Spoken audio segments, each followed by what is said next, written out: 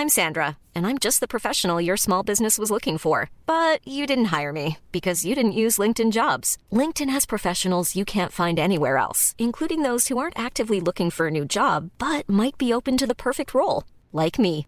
In a given month, over 70% of LinkedIn users don't visit other leading job sites. So if you're not looking on LinkedIn, you'll miss out on great candidates like Sandra. Start hiring professionals like a professional. Post your free job on linkedin.com/people today. Everyone knows therapy is great for solving problems, but getting therapy has its own problems too, like finding the right therapist, fitting into their schedule, and of course, the cost. Well, BetterHelp can solve those problems. It's totally online and built around your schedule. It's surprisingly affordable too. Connect with a credentialed therapist by phone, video, or online chat, all from the comfort of your home. Visit BetterHelp.com to learn more and save 10% on your first month. That's BetterHelp, H-E-L-P. Burrow is a furniture company known for timeless design and thoughtful construction, and free shipping, and that extends to their outdoor collection. Their outdoor furniture is built to withstand the elements, featuring rust-proof stainless steel hardware, weather-ready teak, and quick-dry foam cushions. For Memorial Day, get 15% off your Burrow purchase at burrow.com/ACAST and up to 25% off outdoor. That's up to 25% off outdoor furniture at burrow.com/ACAST. Ladies and gentlemen, good evening. Monday night, 8 p.m, the Online Darts Live Lounge returns after a week hiatus because of the Grand Slam. Myself, Bill Bars, Jack Garwood and Lee Boyce are here. And gentlemen, I get the feeling there may be some Fergie time today. What about? Absolutely nothing has happened in the last 2 weeks. It's quiet week. Nothing to see here? Or last 24 hours? No, definitely not. Monday is now the day of announcements. I think we will do it, just for us. If it's worth knowing it, let's release the premium YouTube reaction show. We need to get it out so that these three can chat shit about it for half an hour. First of all, how are we? Tired. Yeah, I know that feeling. 4 hours sleep, a bucket load of caffeine, but we're flying. I'm all done by 2:30 on Sunday. I finally got my Grand Slam final ticket seat because there's a worry for a long period of that week. How nervous were you at one point? I honestly thought it was going to happen. I was sat in a pub in Wolverhampton by like 1 o'clock thinking, I'm out for something I might not be going to right now. I was always driving to Portsmouth. You were always going, but you would have owned me instead. The ridicule that would have followed afterwards if I would have been there would have not been worthwhile. It would have been funny. But look, plenty going on right now in the world of darts. First of all, we'll get the elephant in the room out of the way. The news obviously broke today about 3 players suspended with allegations of suspicious betting patterns. Our stance will be the same as it was with McKinstry and Wessel Nyman. At the moment, it is just an allegation. So we will not comment on it until either charged and found guilty or proven innocent, whichever way it is. One, obviously, we're not allowed to because there is an ongoing investigation with the DRA, so it wouldn't be fair. But like McKinstry and Nyman, once that has passed, we will talk about it, but just not right now, boys. Correct. And what is worth reiterating is there's plenty of stuff going around on social media at the minute. Absolutely none of it is confirmed in relation to any specific game apart from the Jack Main one. Yeah. And the rest of the product, the rest of the Super Series is still incredibly secure. Like, the future of that tournament is not at risk. A couple of players potentially breaking rules, as they've been found out to be, does not change the fact that the Moda Super Series is actually just a legitimate business, right? That's why the DRA and these things are in process. That's why they're there. And a couple of players chancing their arm or trying to take advantage of a system does not stop that product being a legitimate darts product, no matter what you might think if you've lost 50p on somebody 2.5 years ago. Yeah, exactly. But look, we're not we're not ignoring it, but it'll be like McKinstry and Nyman. Once anyone is found guilty or innocent, then we will talk about it. So before anyone says, "Oh, you're ignoring it," we're not. But there's a due process, the same as in legal court cases and things like that. That until something's proven one way or the other, we'll just watch. But then we'll talk about it, because let's be fair, we hammered McKinstry and Nyman once found guilty. Oh, even right now, there's plenty I could sit here and say about it, but we're not allowed. So yeah, there will be even more when more comes to light. Yeah, exactly. But look, other than that, it was all good. Leonard Gates produced some magical stuff today for you, Gob. Nice and busy. Games. He started really slowly, to be fair. His first 2 games, he was well off the pace. And then produced that 98 average, then the 111. Played a really good game against Jim McEwen as well. Back-to-back legs on his own throw. He's gone 180, 180. I was like, holy crap, it's happening again. Yeah. Unbelievable. And 365 must be shitting themselves right now, because they fucked up yesterday. They released early odds for Lakeside, and when they first come out, Leonard Gates was 20-1. Bearing in mind his seed had just been replaced as well by John Scott. I think he's now 9s. Madness by their traders. But before we get into that, we'll of course jump into the chat room. Morgan, how we doing? Connor is in. Connor, we're going to try and get that sorted out this week. It's just been manic. Malachi, how we doing? Bob is in. James, Ryan, how we doing? Kieran, Graham is in, of course. Rebel County, how we doing? Robbo, Craig, Earps is in. Joe, Ellen is in. James, of course, Pete is in. How are we all doing? I don't think it's that cut and dry, you know, Pete. There's also a bloody good chance that he rocks up at Q-Score and gets his card. I was going to say, any of them. There's no guarantee he's even at the tavern yet. But how are we doing, Sam? Right. Whilst we're on seniors, we might as well go there first. The news that we'd obviously known for a while from the video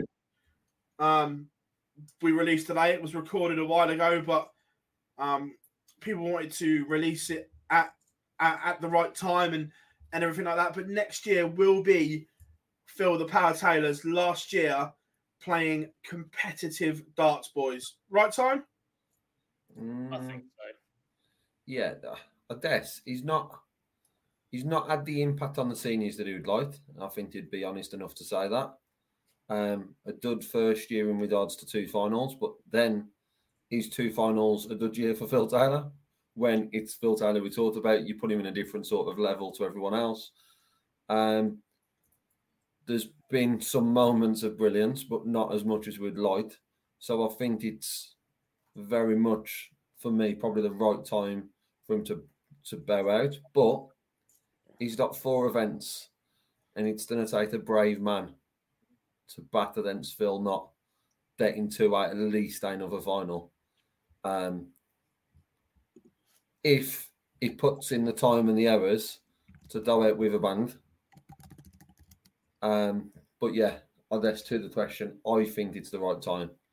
And it deserves a retirement year as well. I don't think it would have been nice for the public for him to come out now and say, I'm retiring, that's it. Yeah. I think he deserves that sort of year.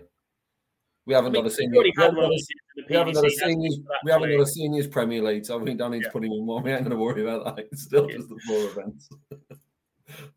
He had that year in the PDC, didn't he? But he is that great, and he's done that much. And actually, there is no seniors tour without Phil at this point. That you're more than happy to see him go through that process again and get the adulation again.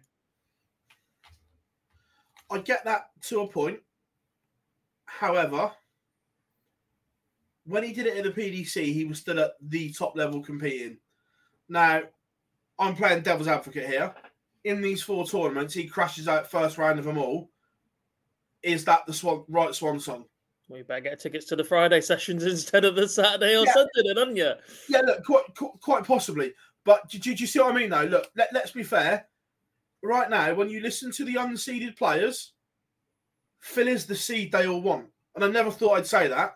But when you've got them saying, I want Phil, not because I'm playing Phil, because I can beat him. I guess it goes twofold here as well, doesn't it? Like, he now has an opportunity to go out on a high in a tournament or a tour that he hasn't quite had the impact on. He's been presented with that opportunity to go and do something about it. He keeps telling us he knows what he's doing wrong. He knows what he's got to put right. He doesn't like letting the fans down. Part of that is almost him telling that to himself just to keep himself honest for the last couple of years. For 1 year, basically, this is what I've been saying about Gary Anderson for a couple of years now. If you want to clear off, go and put the effort in for 1 year and never do it again. And that is basically what Phil's been presenting with himself. He's had the operation on his hip or whatever it was. He's had the eye surgery. He could go and get himself a proper practice partner for the next year, put the effort into these events, potentially walk off with a chance of some silverware and go, right, that's it, I am actually done. Or he can flop out first round every event, wave to a few people and basically go on a royal wave.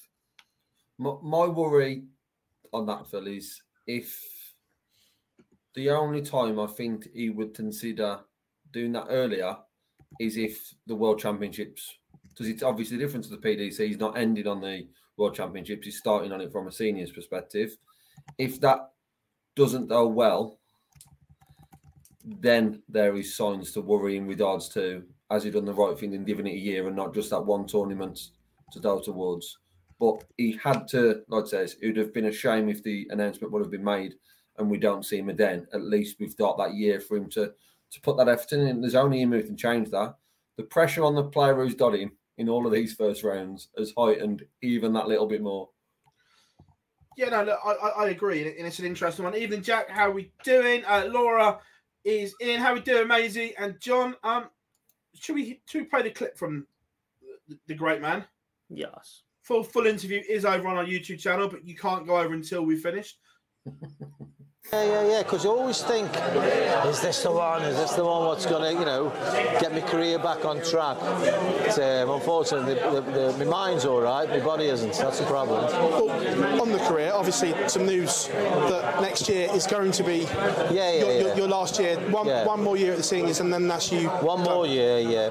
I mean, I've loved every minute of it, don't get me wrong. And the two Jasons, Jason Taylor and Jathan Francis, again, they aren't just people I work for, they're personal friends, and it's lovely to work with them, and it's great to see. And I really hope the seniors takes off, and you'll get more players coming through as they start retiring. You get Peter Wright soon, and probably Barney a bit later on in his career, and it'll just take off. It'll get bigger and bigger. When did you make that decision that 24 is going to be the last one for you? I had to do. And I can focus everything then on one last year and really put some effort in.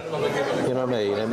And do things properly. I do know what I'm doing wrong. Lockdown didn't do me any favours, but I know exactly what I do wrong, and I know exactly how to put it right. So it's just a matter of doing it now. It's part of good talking about it. You've got to do it. Do it.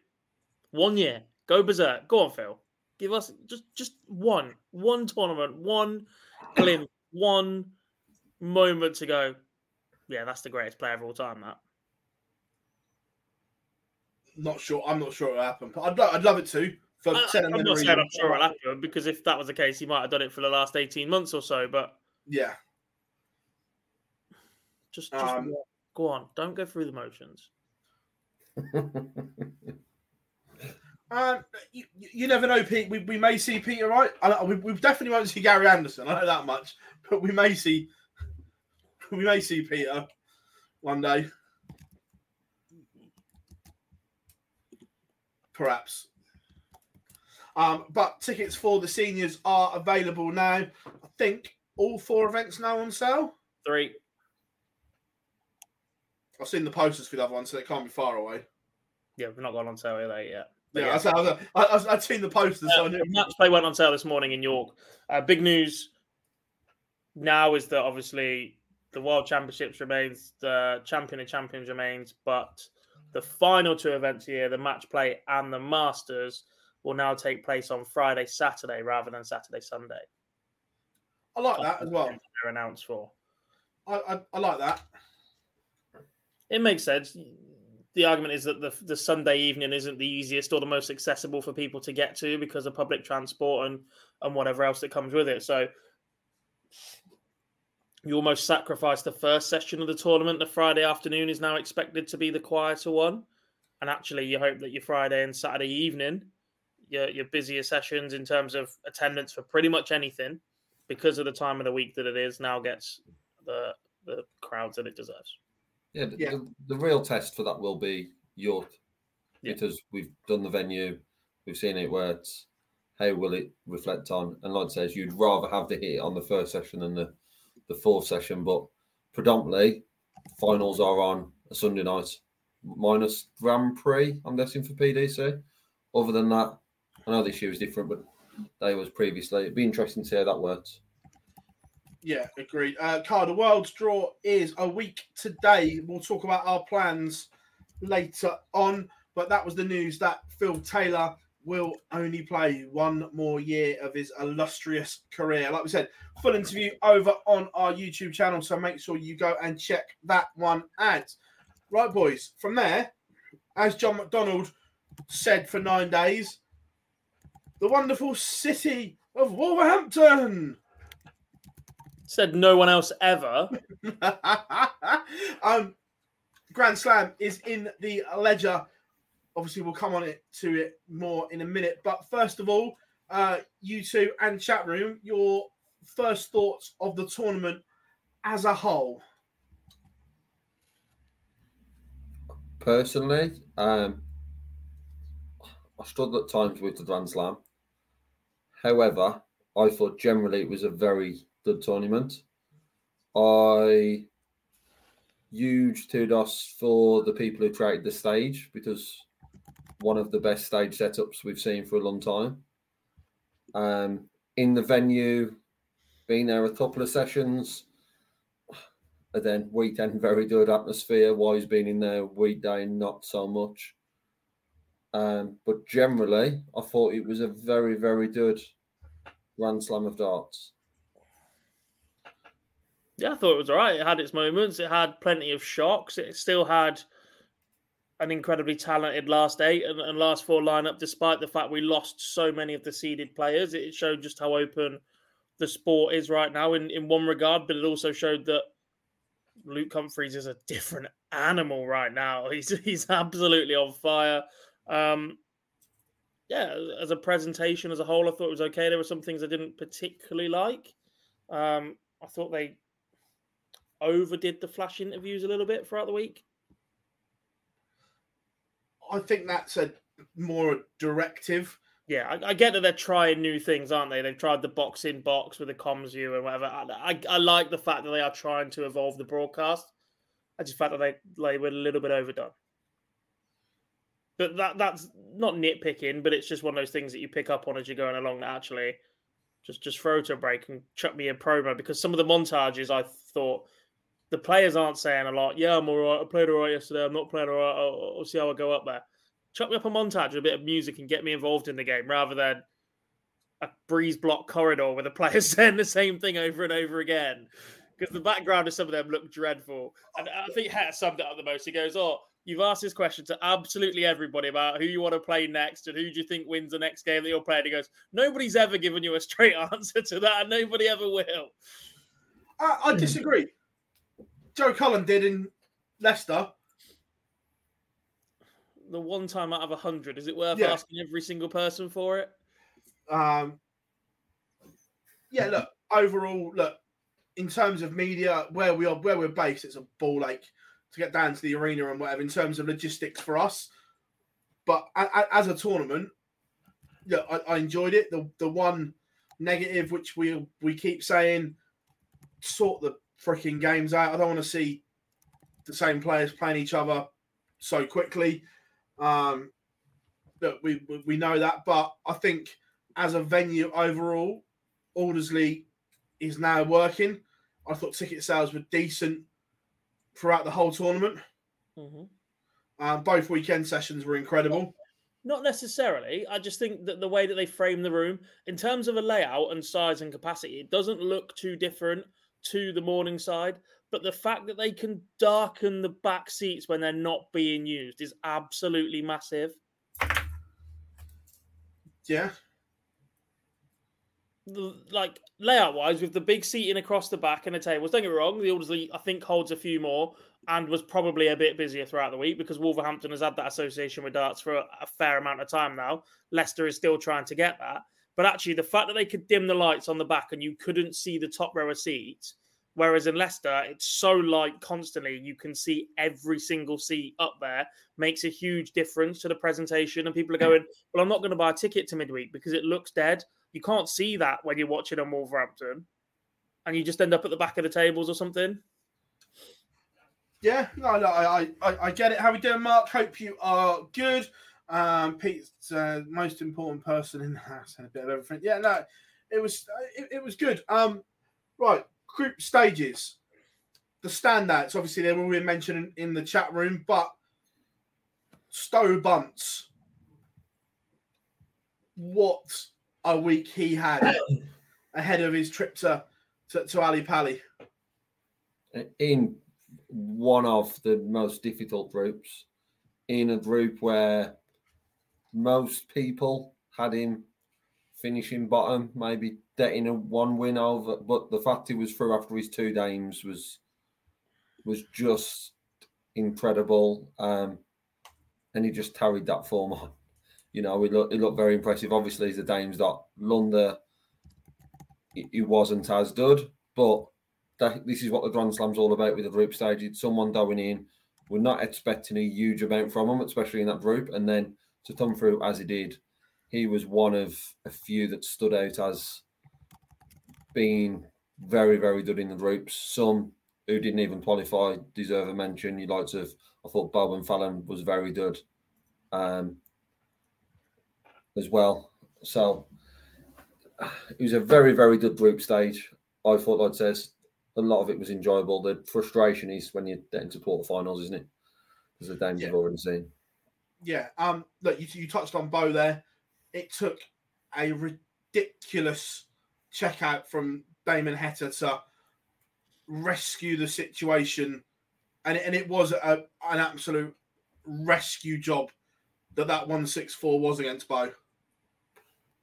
He needed it. Let's just put it that way. He definitely it's done. At that moment. At that point, if that doesn't go and Bo hits, the game's over. I guess we'll never know. It was. You know what? He wasn't playing bad at that stage. Bo was just found a dame or was close to a dame at that, and just looked like she wasn't going to be stopped. And it took something incredible to do that. I would have loved to have seen. I'd love to have seen Bo at that Lunda format. You know, getting through like we have done with Fallon, and we've seen that Fallon can still push on. It'd have been interesting to see Bo over a best of 19. Because, like I said, she flew out the blocks in all her games. It'd have been good to see that, but Damon done the job, and that 164 was one of the best checkouts of the week because of the timing of it. Mental. That group had most of the drama from the group stage as well, didn't it? Because we had Petretsku's absolute implosion from flavour of the week to most hated man in darts in the space of 3 weeks. I'm going to say it now, I don't care. His attitude backstage on that last group game was shit. It wasn't much better on stage from what we could see. And the one thing I've got, and this isn't me going, the Euro Tour, our crowd isn't as bad. Like, he literally won a Euro Tour in Germany in the last 6 weeks. There is absolutely no way at some point he has not benefited from a crowd like that, given how many Euro Tours are in Germany. 100%. If you cannot stomach it, then you shouldn't have dished it out, is the way it goes. You shouldn't be so enamoured with the crowd that got you over the line in your first title. Don't get me wrong, he was magnificent that week, and he played Peter Wright in the final, who the German crowd are pretty respectful of. But it goes both ways. 100%. He had an absolute catastrophic meltdown. Yeah. And I get the impression he's going to get barrels at Ali Pally, but we'll see on that. Depends who he draws, doesn't it? But you would think as well that players would have learned, i.e. Derwin Price still gets it from what he did with the Darren Anderson match and prior to that and other occasions, but doing it on one just sticks with people, especially at a venue. If he's back in Wolverhampton and then, people are not going to forget how he was on stage. It's just it's very strange for someone like you said who's benefited from it before, being on the other side of it. This is the time of the year where, without wanting to offend a lot of people, the darts casuals get back on board. Yeah, They've been looking this week. It's that kind of season. There was no football this week. It's been an international break, so there's no Premier League to clash with throughout the week.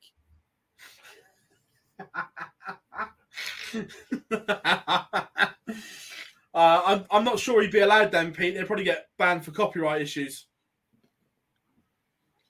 Someone asked, was Bo the biggest 180er in the group stages? I don't know if she finished it, but I know after 2 games, her and Fallon were 1 and 3.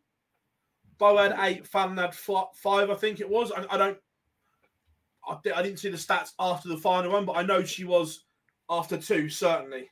Yeah. I think she had 2 or 3 more than Stayman, so I'd be surprised. I can't think of anyone else in the group stages who had that run of 4 or 5 in their final game that would have trumped Bo. Gezi went berserk. He didn't play enough legs. Yeah. Yeah, like I said, I know she was definitely after 2, but I didn't see the stats after 4. Fallon, again, good from her. One game against Clearmaker, which was good. She got the brunt of a Michael performance and pushed Rob as well. So good signs for her as well, heading towards Ali Pally.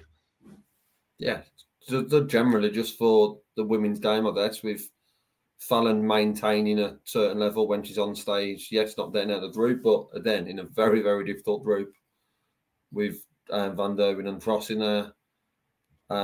Bo doing what she's done, just showing at the age of 19 the levels that she can reach. And it's just a huge, huge positive for the women's game that Bo and Fallon are doing that. And we've seen previous players do it before. But I thought generally they're the 2 players who come out with a huge amount of credit who didn't qualify just because the manner of performances, where there's other players like Petrescu, like Van Veen probably, who were quite the opposite.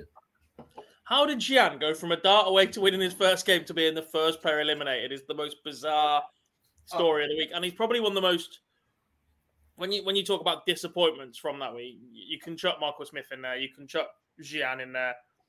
Johnny and Barry were in a tough little group. Dirk's shoulder injury, but Gian's fall off in that group was staggering. Yeah, I spoke to him about it. We'll come on to that in a second. However, I'm going to play a quick 17-second video to segue us into something. Very precise. Very precise.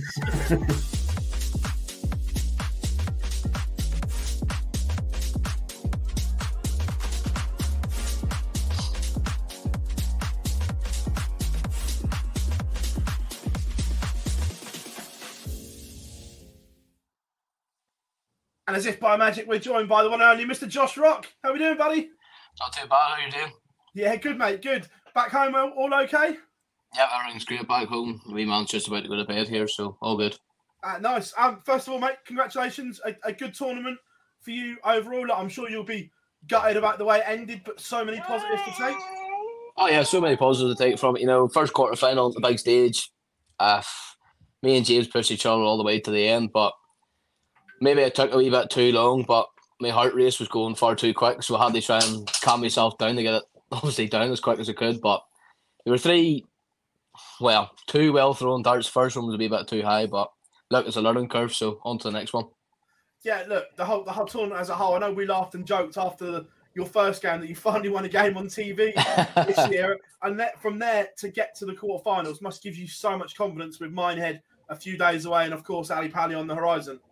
Oh, yeah, it's great to have my confidence back on the stage, but I don't like playing at Minehead. I never have, bar playing the World Youth. I'm not a good writer at Minehead, so hopefully I can change it this week. But I think I'll just take it more easy this week and then focus for the Worlds.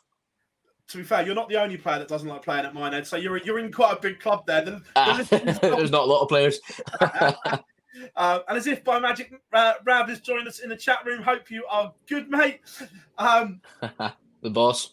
Yeah, the boss is in. It was good to see him over the week as well. Look, we're not going to bore you with too much darts, mate. But first of all, obviously, it's been a whirlwind for you. You've gone from little Josh Rock over in Northern Ireland to boom in the front of millions of people. So what's it been like over the last 2 years? It's a big change in my life last 2 years, big time, because I was even out today and I went in the 3 shops and you get noticed by so many people and you're like, it's nice, obviously. So my life's took a big, massive turn. For the better, though, I'm guessing. I'm guessing you're enjoying that now? Oh, yeah, 100% I'm enjoying it because it's one thing I never thought I'd never have in life, obviously being noticed, if that makes sense. So, yeah, it's a nice feeling. It means you've got to do your hair every time you go out, though, doesn't it? You can't just chuck your tracky on again. No, yeah, sometimes I have to be okay dressed, like obviously, just in case people on photos. But yeah, you're right. Those awkward airport selfies and everything, yeah? I've had quite a few of them, especially if you're just off the plane. You're like, can you not just get in the terminal first? But yeah. Look, you and Boyce have got something in common as well. Your love for Manchester United, away from it. Huge football fan? Oh, huge football fan, support Manchester United and Glasgow Rangers. So I'm a big football fan. I love my football. We know the Rangers from the walk-on, mate. Don't worry. Just out of interest, when you get to Premier League status and things like that, have you thought of your alternative walk-on song because you won't be able to use that in certain cities? But the song isn't a Rangers song. It's just one they've used and when the stadium's been going on. So there's nothing bad about it, like Sweet Caroline and Penny Arcade and stuff. There's nothing bad about that song. Me and Dave Allen's already had that talk, so we're all fine. I like that because I just remember poor Mensah getting pelters when Sky messed it up and played by mistake in Aberdeen. Listen, you've never seen anything like it. Obviously, they didn't play it in Glasgow for obvious reasons. Yeah. And then for some reason, Sky messed up. Mensah stood at the top of the walk-on in Aberdeen. Simply the best hits and genuine. I've never seen Mensah just want to run off in all my life. He big time. Completely ruined the bloke. Yeah, he's like this going, what's going on? Yeah, if there's one man I fancy to take on Mulder, it would be Mensah, I think, off the circuit. There's not many, a few headbutts. So, do you get to many games, either Old Trafford or Ibrox? I've actually never been to Ibrox in my life, but funny enough, the last Pro Tours, I got tickets to Old Trafford against Newcastle. It wasn't a great result, but it was nice to be there again. Especially with Dobie as well, yeah? Been a great result for the last 5 years. I was with Scott Williams, but he's a Newcastle fan. He's in the United end, so it was bad for him, so can't even celebrate. That's brilliant. So Dobie took Ross Smith, you took Scott Williams. Scott Williams. Yeah, it wasn't a good day. It wasn't a good night. Any other sports or anything that you're involved in away from darts? Oh, when I'm at home, I usually go play snooker quite often with my uncle and my brother-in-law. So I like a bit of snooker myself. Decent at it. My highest break's 39, so I'm okay. He still beat Boise. A bit of a culture because Joe Cullen loves a bit of a snooker as well, doesn't he? I actually probably play it more often than I think because even when we're away at Pro Tours and we're out early, we look for a snooker club that's close by to go and play snooker. You don't want to be telling people that, by the way, Josh. You do know that snooker club. As soon as you're out first round in the next Pro Tour, you do know that snooker club's going to be pretty busy now. Well, you're meant to be in, but when you're out, you're doing nothing else. You just go play snooker. On the Pro Tours and stuff like that, are you pleased with the move to Monday, Tuesdays, or mainly midweeks? Oh, it doesn't bother me. Obviously, because I don't work anymore. Darts is my full time, so I still don't class darts as a job. It's my dream hobby, so took further. So it's not going to bother me midweek, so it's just we like the same. Big time. I like that. The way it's going and everything, your little stable and practice team that you've got, how much has that helped? Obviously, there's you, Rob, Scott Williams, John O'Shea. I bet the practice sessions are decent. We see some of the pictures that you boys post when you're all together and that. Oh, there's times it can be really good practice sessions, and there's times it's not so good, but they're more better and whatnot. So, but it's good. The way I look at it is brilliant practice with Rob, because in my eyes, he didn't get a chance in the final against Humphries, but Rob's one of the best finishers in the game. And when me and him was practicing, I know I need to hit everything, even to get a shot. How much have you learned from Rob in the last year? I think that's why it's helped me a lot this year, being behind Rob, because Rob's helped me so much mentally, going through all different gears. Not really practice routines, but just consistently playing well. Is the fact that he's had such an up and down career as well in the PDC quite similar to yourself, really? He shoots saying out of nowhere, does what he does, then he has a bit of a drop off. Now he's climbing back up again. The fact that you're quite similar in such a short space of time, has that helped, having somebody that's been there and done that?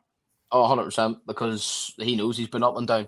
Obviously, I haven't experienced the really downside yet. Unlike him, obviously, when he won the Worlds, he had to play Premier League and all that, and then he just shot down because it was all new to him. So, but he's helped me a lot that way too. And Josh, back to this weekend. Going into this weekend, obviously, you've not had the best of time on TV this year. What was the mindset going into this week? And then obviously getting 3 wins out of 3 with nothing before. How did that then change? I think it's just because I like the venue. Obviously, because of what I'd done last year. So I think I just got the confidence back when I knew what venue I was going to. So I hit a 9 dart at it, played MVG and played outstanding. Then I think it just all came back in that one tournament. So hopefully it'll continue on to the Birds. Let's get mine, Ed. Well, let's get mine in. Let's just get out of the picture first. Look, no one likes mine. Then let's be fair.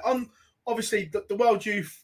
Obviously, was that a disappointment the way that you didn't, or you're not going to have a chance to defend your title on that stage because of the way it all panned out? We had 3 weeks off, and obviously the development tour were playing and challenge tour was playing. So obviously, I can't say it was my own fault, but there's not many competitions here in Northern Ireland to go and play. And obviously Rob was doing World Series and all that, so it was even harder to even get somebody to practice with. So I got the quarters. I didn't even play well the whole way through and played Xi'an, and I was either between him and Luke who wins it. So hopefully it's Xi'an, because it means he got beat by the winner. So I'll be happy enough. You touched on there. What's the dart scene like in Northern Ireland? Obviously away from the professional rank. To be honest, Phil, there's not a big lot here in Northern Ireland at all. It's kind of fell away since COVID, big time.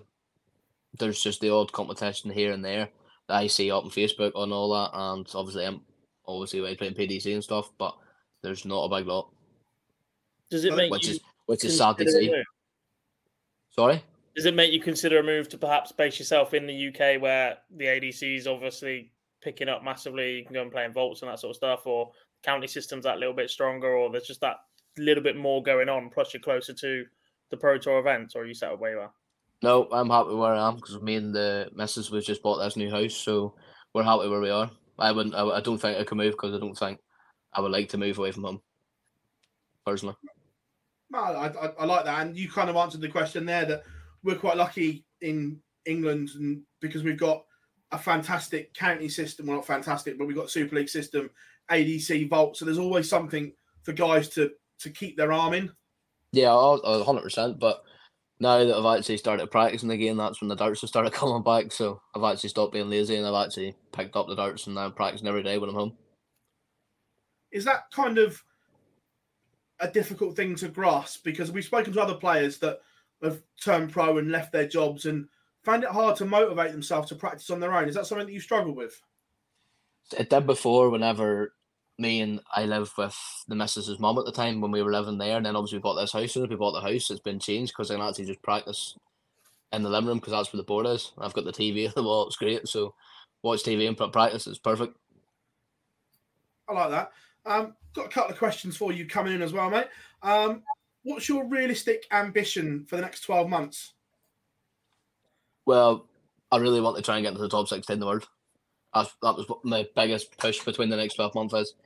Obviously, there's not really. Obviously, me and this year was actually trying to win a European tour. Obviously, I got to a final, But then that obviously didn't happen. So my next is the top 16. And obviously, if I win a major, that's a bonus. On that top 16, we obviously know there's a lot of doors that open. This time last year, obviously everyone was saying that you had an outside shot at the Premier League.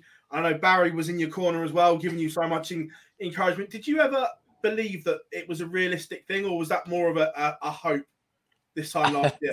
It was probably a hope. I would have to have won. Probably got to the final of the Worlds even to see the Premier League. I wasn't even thinking about it. It was quite funny comments. People saying they should have got Premier League, but look, I had what the year I had, and personally, I think I played a lot better. The higher averages aren't there, but the consistency is a lot there. We're getting finals and stuff, so I think I've had a better year this year than I did last year. I would have loved to have seen the conversation between you and Rob Frost if your name would have been in the Premier League this year when Rob wasn't. He didn't want to be there. We all know it. He did want to be there. He wouldn't even care. Well, I think Rob's getting Premier League now, so yeah, I agree with you. I don't think they turn it down. On the Premier League, obviously, if you were to get to win Minehead or get to a world final, do you think you're ready for it now? I don't know if I can say I'm ready or not ready. I mean, a different experience, obviously, probably being only home 1 day a week, but I wouldn't mind it because I would love to play in front of the Belfast crowd, definitely. 100%. Belfast, absolutely rocking. I think it would rock if I was playing on it, to be honest. So, but obviously I want to get Premier League, I want to play Premier League one day, so just to experience it all. If I only have the one shot or 10 shots at it, like obviously like Van Gogh and all that, so well, you never know what the future holds. Go on, Boise. No, I was just going to say, you mentioned there the rankings and you wanted to enter that top 16. How important is it for you to be number one for your country and then representing your country potentially to World Cup next year? Oh, it was great because I've been doing it all next year anyway. Number one for Northern Ireland now. It was a bit for a couple of months. It was obviously I was at the bottom, then it was Brendan, then it was Darryl, then it was Darryl or Brendan, Darryl, me. I was always at the bottom, and then obviously I got the consistency back again, and I pushed myself away to number one again for the first time, so it was great.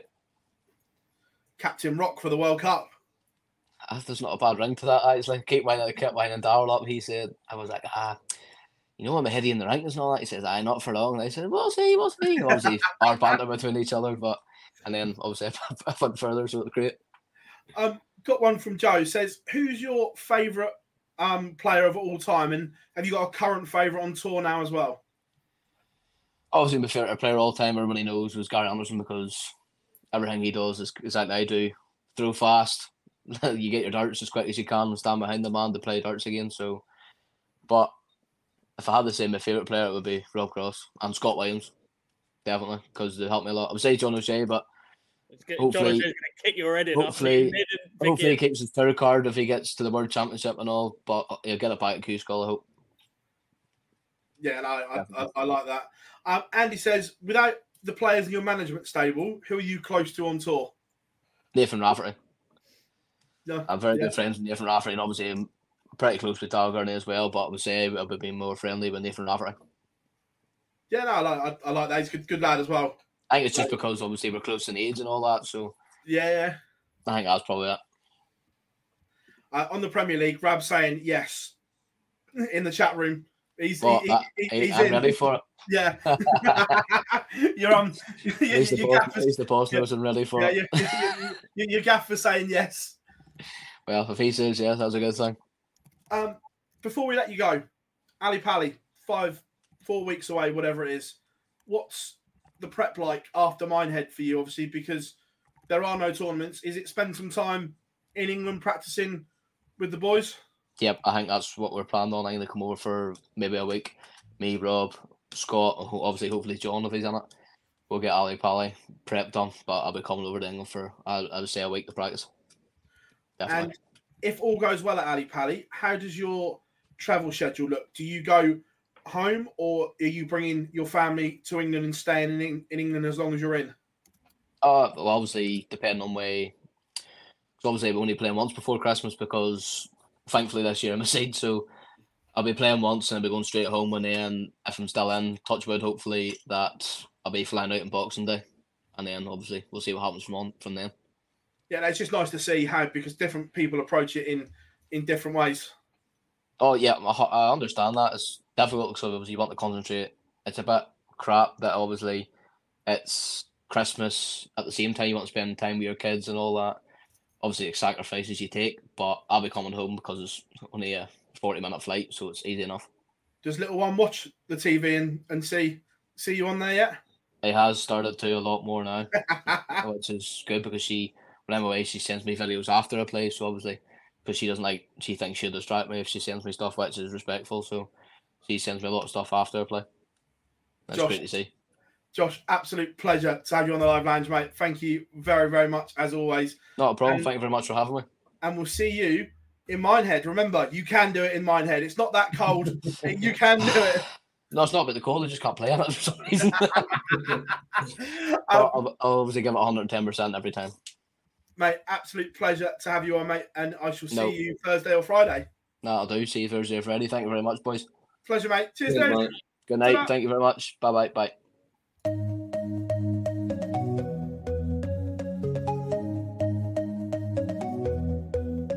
Take me home, take me on a ride. I got a good feeling about the colors lighting up your eyes. Take me home, take me to the sky. I got a good feeling. Tell me the only thing you are is mine now. I got a good feeling. I got a good feeling.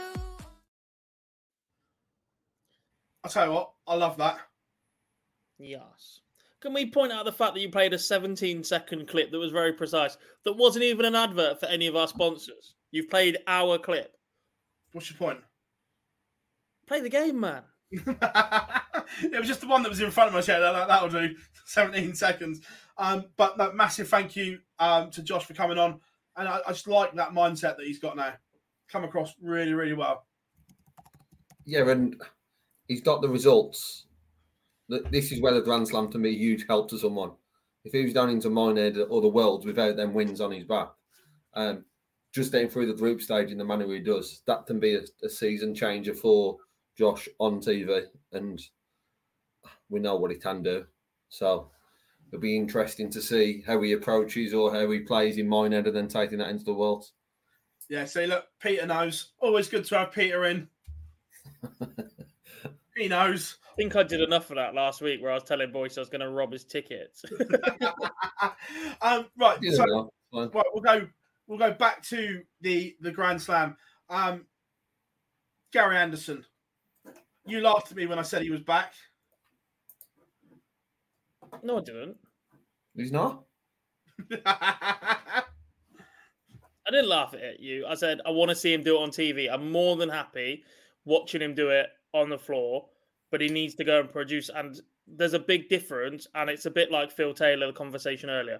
We hold Gary being back to a higher standard because he has been and was so elite that for Gary to be back, he has to win 3 TV titles a year. He's back. Phil, we can't. He got to a quarterfinal of the Grand Slam. I'm not saying he's back at all. It was glorious to watch, by the way, the entire time. 100%. I think he's talked himself out of that quarterfinal, by the way.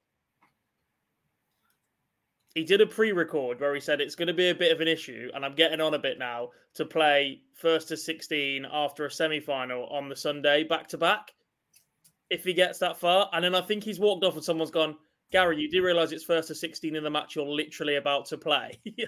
And you can just see the moment where he's played like 21 legs in the game and he's like, oh, it's a bloody long way this in his head. And it just ticks over a little bit. Look, the performance to beat Gezi, that had been the only thing that had been missing, was beating one of the big boys on TV in that manner. I agree. That was the only thing that had been missing, and that one's ticked off. It's not the only thing that's missing. Yeah, he's got to that to the back end of the tournament. Quarterfinal is the back end. Everyone's saying that Chizzy's been superb. He's had one of the best years ever. Gary's had a better year overall. There's two ways to look at this. Is Gary Anderson back to the level that we know and love Gary Anderson to have been 5 years ago? No.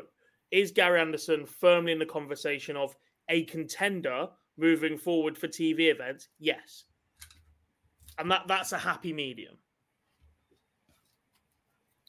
Because right now he is a contender. The way you played at the weekend, the fact that you played like that over the distance, the fact the upcoming events, the Players' Championship finals don't play anywhere near that length of format, and the World Championships is set play, so he can afford to have the odd game off or the odd little break and take a breather and come back out and play badly for a set, but recover when he comes back out after that, is a massive, massive bonus to Gary.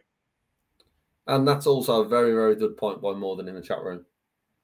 Because we are talking about the manner of some of Darry Anderson's performances, and it frustrates me to say it because I can see Dobbs' smug face already about it, but James Wade has done further than Darry, and we don't tend to mention him in the same sort of light because the performances are slightly different and the manner on stage. But yeah, because there's a difference right now. Despite all of it, that's why I'm saying James Wade is playing that well, and yet he was a European finalist and a Grand Slam semi-finalist. But that's why I'm saying that Darry's very close to being back, but I can't say until he's got to say a final. But if you beat Desi and Lute in the forming, then maybe the semi-final would have done that. But he's a contender. There's still more to come, Phil. I'm saying it in a positive way than a. Well, there's still more to come, but everyone knows I've been on this since February time. He is a contender moving forward. He has to be, not only because he's playing well right now, but actually there is a severe drop-off in a lot of other players that have been contenders for a long time. Michael van Gerwen is not the unflappable Michael van Gerwen that we've seen in the past. Michael Smith looks to be in a little bit of trouble right now. I agree. Not understate that. Peter Wright is very hit or miss. He won the European Championships, fair enough. But up until that point this year, he'd been dreadful, and then he failed to get out of his group at the Grand Slam. You're then looking at the likes of Aspinall, who hasn't played a lot of darts. Don't get me wrong, that game against Rob Cross was a far better performance from Nathan Aspinall than Dan predicted on the fallout bar, and anybody else that had watched the moment since the match play and his group performance. It was a lot better than we expected, especially for a player that has failed to get through Pro Tours to put himself in the Players' Championship finals. But he does now have a big break before he picks up his darts again. Johnny Clayton struggled for form since the loss of his father. Dirk van Dijvenbode's shoulder is now suddenly in bits. Dave Chisnell's record on TV is dreadful. And when you put all of that together, Joe Collins not had the season that he's had in the last couple of years. Chris Dobie's playing okay, but needs to do more. James Wade is back contending without playing well. Gary Anderson suddenly becomes a contender. But if four of those suddenly hit form again right now, does he remain a serious contender for a title? Possibly not. But he's also worried that he's already considering the length of a first to 16 when you're about to approach the World Championships. That can be even more a lot more leads than that. Early stages, not so much. And I know you don't have the double on the same day. But you still are once you're in the quarterfinal sort of stage, the very, very long formats, very, very quick turnaround, really. I don't think it was a physical issue with Gary. I think it was a little bit of a mental block where he'd said, it's been a while, I'm not sure how it's going to hold up over that long. It actually held up pretty well. He fell asleep for a couple of legs, but was still picking off some big finishes amongst that. And actually, the level that Luke produced in response was ridiculously good over that length of match. The only time Luke didn't produce a level that ridiculously good was a semi-final, and we all saw how that played out. But he's got the chance to fall asleep and have those moments now. And the next time he really plays a long-duration match play game would be the match play. A match beyond the realms of a massive step up to what he's played on a Pro Tour. Like even races to 10, don't get me wrong, they are longer than a race to 6, but actually the step up isn't considered that great for a player that's played as long as Gary is. A step up from a best of 11 to a best of 31 with one stop in the middle out of nowhere is a big step. But actually now he's played that and he knows he can live with Luke for 95% of that match over that length of game. It'll be absolutely fine. Yeah, I agree. James Wade getting to the semi-final, and at times he was prime wading, but that's what James Wade does. Yeah. James Wade is never going to be this huge scorer. It was, you give him anything from 130 down, he's going to get a dart. Yeah, I guess the surprise of that was that semi-final, because there was so many opportunities where throughout the whole week, any opportunity he seemed to take, his check-out percentage when it mattered was ridiculous up until that Sunday afternoon. And it just fell apart in a game where, if you'd have took a few of them early on, we could have seen a very, very different outcome, because we know how good James Wade is once he's in front. Oh, look, in the semi-final, he should have been 7-3 up at the second break. At least. And it would have taken probably Humphries to perform like he did in the final to then pull that back, as we know how good James Wade is on throw when he's got a lead. Yeah. When Luke's 2 from 10 on tops or whatever he was. The fact you're not out of sight at that point, or at least putting the sword to Luke, was always going to be an issue for James at that point, because he could not go the entire length of that match, a player of that quality, without starting to find doubles. Yeah, he was always going to find it at some point. Before we go on to obviously the semi-finals and finals in depth, it was your most disappointing at the Grand Slam in terms of the high-profile names?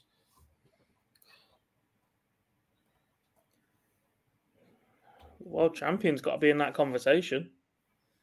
Well, for me, world number 1 and 3. Yeah, but out in the group, Michael Smith. Don't get me wrong, in a group with James Wade and Krzysztof Ratajski, who are both incredibly steady darters, but neither of them really has that ridiculous ceiling A+ game that should be able to frighten Michael Smith when he turns on the afterburners. And his record in the group stages of the Grand Slam for the last 10 years or so has been one of, you can't beat me.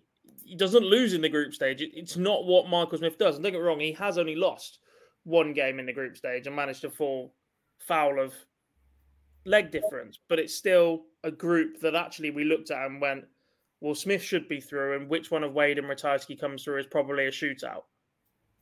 And that just hasn't happened. And it's been a tough year results-wise for the world number 1 and world champion. Yeah, it's more Michael Smith than Peter Wright, because we know the inconsistencies of Peter Wright this year. So the element of surprise probably wasn't there. And in a difficult group, which some people had predicted that Wright wouldn't make it through anyway. I don't think that anyone predicted that Michael Smith wouldn't make it through from the big names. I guess the other name of disappointment from me, and I mentioned him earlier, was Van Veen, just because the expectation that he set this year to then go 4-0 up in that first game and it just fall apart the rest was just not, I guess, what we was expecting. But it's time for him to get ready for what's going to be a huge game on Sunday. Well, he's got Players' Championships before that. Yeah. But the build up to the World Youth Championship, I guess, everyone was thinking that Van Veen this weekend would be good for him in lead up to that. I'm not quite sure it has been. I think Luke's sitting at home thinking, I'm glad he's had that weekend. Yeah. It'll be interesting to see. Across the tournament, the best 2 players made the final. I thought both Rob and Luke were sensational at times. Hard to disagree. We've been not big on Rob Cross, but the form has been there. 2 World Series titles earlier in the year. We made a couple of comments earlier a couple of weeks ago that maybe be in contention on Muswell Hill in a few weeks' time, and that the fact remains that Rob Cross is one of the few players in World Darts that can go and lift titles with his B game. And that B game right now is very, very good, and that A game is even better. And it might not look the most flashy up on stage. It might not be the free-flowing brilliance that Luke Humphries can produce or Van Gerwen or Smith produce when they're up and running. But right now, the consistency level of Rob Cross through this entire year has been superb. Well, in that final, he was 7-3 down, average 106. Yeah. He's the first player, one of only 2 finals to not get past the halfway while averaging over 103. Yeah. He didn't do it. Honestly, I don't think that much he did wrong. The 170 was magical, but the performances from Rob throughout the week, and then he peaked in the final and still didn't even just got to halfway. He's just was ridiculous. But then only a good sign for Rob Frost down into the back end of the year. Yeah, look, we'll play a couple of clips from their interviews because they both said good things. We'll do the winner first. Yeah, I mean, the Leicester one will never be beaten unless it's a world title because, of course, when you win your first, it's always the most special. You know, the way I did it, the way it started, the way I finished it, it was the dream. You know, it could never have been any better, that first one. Not saying that my second one isn't any just as good, but the first one always means the most, and then obviously the second one. I mean, this is a really, really tough one to win. You know, I think the 5 toughest ones in my opinion in the calendar is the Worlds, the Premier League, the Match Play, the Grand Prix and the Grand Slam. They're the most grueling, they're the hardest ones to win. So to win 2 of them 5 is, it's something I never imagined to do in a calendar year. So I'm really pleased. I'm much more accomplished player than I am. You know, obviously, just because I've won the 2 majors out of the last 2 or 3, it doesn't mean I'm just going to go to the Worlds and win that with ease. It's going to be even tougher. It's going to be harder. It's going to be more pressure. But we'll have to see what happens there. I just feel like what I've done this year has exceeded all expectations. But there's that little thing in my mind that thinks you can do 2 things at once, being world champion and world number 1. So of course when I walk onto that stage, I'm going to be giving it full focus to win the world title. You may not be aware, but you have gone favourite to win that world championship now. Really? Wow. What does that say to you? Well, that's obviously really nice from them, but I don't think I'm favourite. Of course, I'm just Luke. I just think of myself as a decent-ish player sometimes, and I can nick a trophy here and there, but I mean that's nice from whoever's done that. But I still think there's a lot of players in front of me that's got a lot more experience, a lot more pedigree, and have won a lot more than I have. There's 3 players in front of me in the world rankings that I don't need to name names. Them 3 have got a bigger pedigree than me and won a lot more than I have. So. But I mean, regardless of favourites or not favourites, I think it's going to be a great World Championships. But I've got next week to worry about. I'm still another major to go before I'm even thinking about the Worlds. After the quarter-final, you said you may be the best player in the world right now. Are you now the best player in the world right now too? Maybe the best player in the world today. Best player in the world today. Yeah. How did he still find a way to mention the fucking Premier League? First of all, the look on his face when we told him he was favourite for the world was something. He already knew. They didn't. Yeah. Because he went favourite after the second session. He's a very good actor if he knew before then. So I don't think he knew. Yeah. But the fact that Gezi and Michael are not I'm Sandra, and I'm just the professional your small business was looking for. But you didn't hire me because you didn't use LinkedIn Jobs. LinkedIn has professionals you can't find anywhere else, including those who aren't actively looking for a new job, but might be open to the perfect role, like me. In a given month, over 70% of LinkedIn users don't visit other leading job sites. So if you're not looking on LinkedIn, you'll miss out on great candidates like Sandra. Start hiring professionals like a professional. Post your free job on linkedin.com/people today. Everyone knows therapy is great for solving problems, but getting therapy has its own problems too, like finding the right therapist, fitting into their schedule, and of course, the cost. Well, BetterHelp can solve those problems. It's totally online and built around your schedule. It's surprisingly affordable too. Connect with a credentialed therapist by phone, video, or online chat, all from the comfort of your home. Visit BetterHelp.com to learn more and save 10% on your first month. That's BetterHelp, H-E-L-P. Favourites for a tournament says a lot.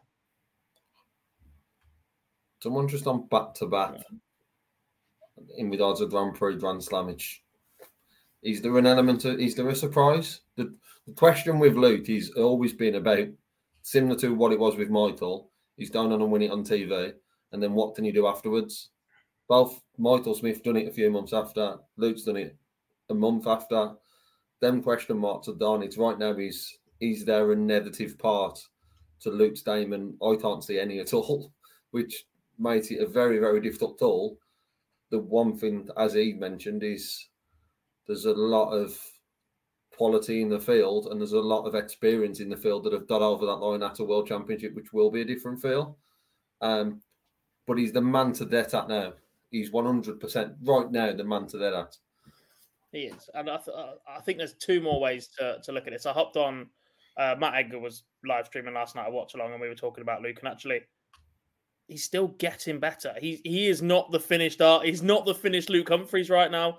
And that must be a worry for those looking at it. Obviously, the price is a reflection of the fact that Gerwyn Price has not held a major title for 14 months, and Michael Van Gerwen is so inconsistent right now. Michael Smith struggling for form. We've mentioned all those players, but there is also an opportunity here that it might be beneficial for Luke to bomb out of the first round of the Players' Championships. And as daft as that seems, if he goes to Ali Pali having won 3 of the last 4, there's a different weight of expectation on him than if he's won 2 of the last 4, but has also been made to look human in the European Championships and the Players' Championship finals. And it just keeps him that little bit more leveled out heading into the big one. I'm not sure that's the required. The mindset of him at the moment, and watching him up close yesterday, and how he's done and won the 2 titles. It's not someone who's just got over the line. He's demolished someone with a 103 average in the final. He's done a pretty decent job on Price in the other one. Whatever happens this weekend, I can't see how he's not down in his favourite, unless the only way that changes isn't from Luke Humphries. The only way that changes for me is if Michael Van Gerwen goes on a rampage this weekend, or Gerwyn Price goes on a rampage this weekend and as a tournament average over 100, then the butties may change. But I don't think Luke can only maintain where he's himself by going and winning it. I think it's to do with Gerwyn and Michael, the only ones who can change that with a fantastic weekend there.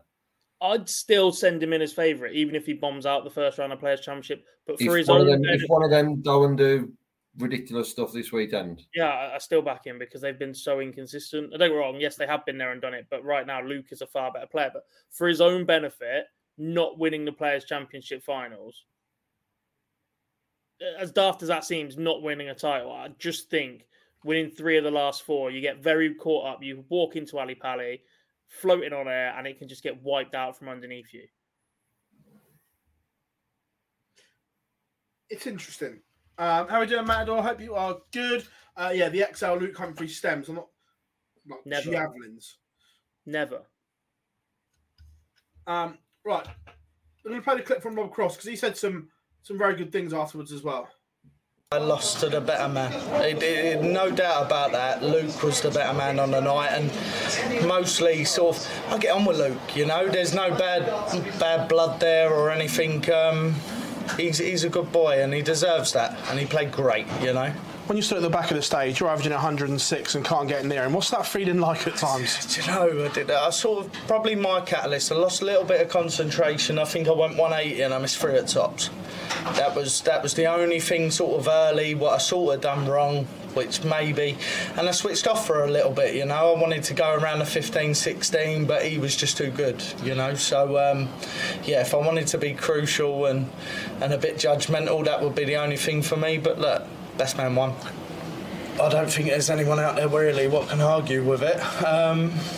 Pricey, I think big numbers this week. Look, you could argue with that he's just bumped into one. But at the same time, nah, he's probably been one of the best players for the last couple of years. And credit to him. Yeah. So, off of that, is there a doubt that Luke Humphries is the best player on Planet Darts right now? No. I don't think there was. There's nobody sticking their hand up for me. The only other name that keeps getting chucked up in contention is Gerwyn Price, and the issue I have with Gerwyn Price is that he keeps finding a way to not win trophies.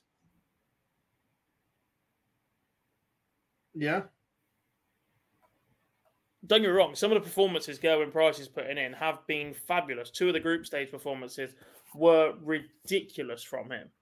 And if he clicks, his A game, Gerwin Price's A game might very well be the best on the planet right now. But he's not producing it often enough in the critical moments enough. And when he's not producing it, he's open to losses. The best player in the world cannot not have a title to his name, for me.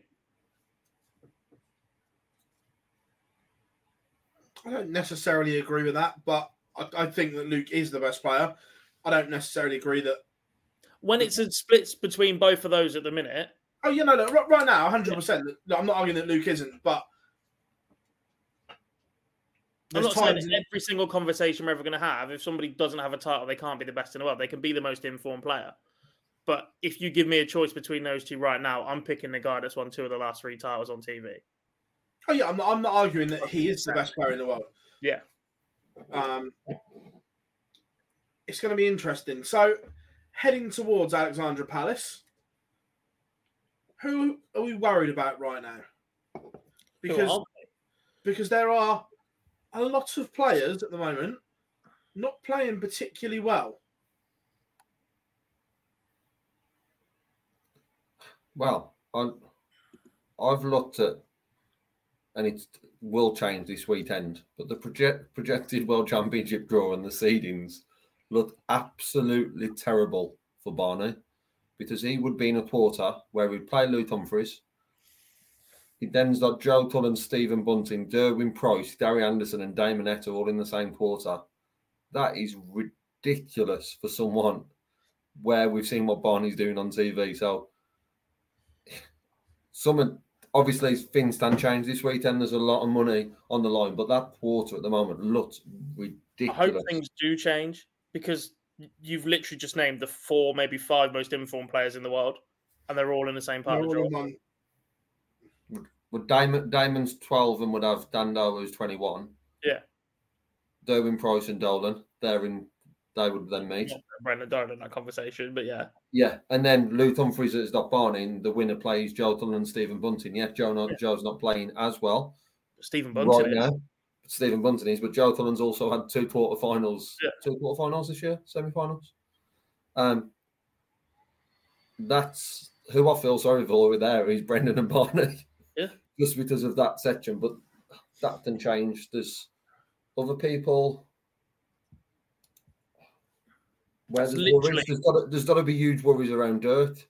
He's going to play through the pain because of the prize money that's there. I genuinely think you've just named the 5 most informed players in the world right now, and they're all in the same part of the draw for the Worlds. That's mad. I'll tell you what, right now, looking at that projected World Championship draw, if you're MVG, you are laughing your head off, because you've got a right opportunity to play yourself into some form.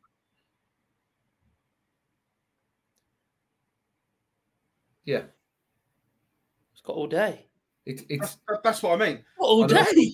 Sometimes what a quarter that is, by the way. Sometimes you look at the seeds and it's easy to just out to the top 2, but I can't see any other outcome right there than MVG and Noppy meeting.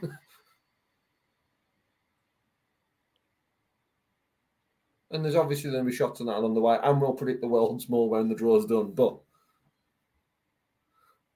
yeah, just in terms of the seeding draw, that's a joke.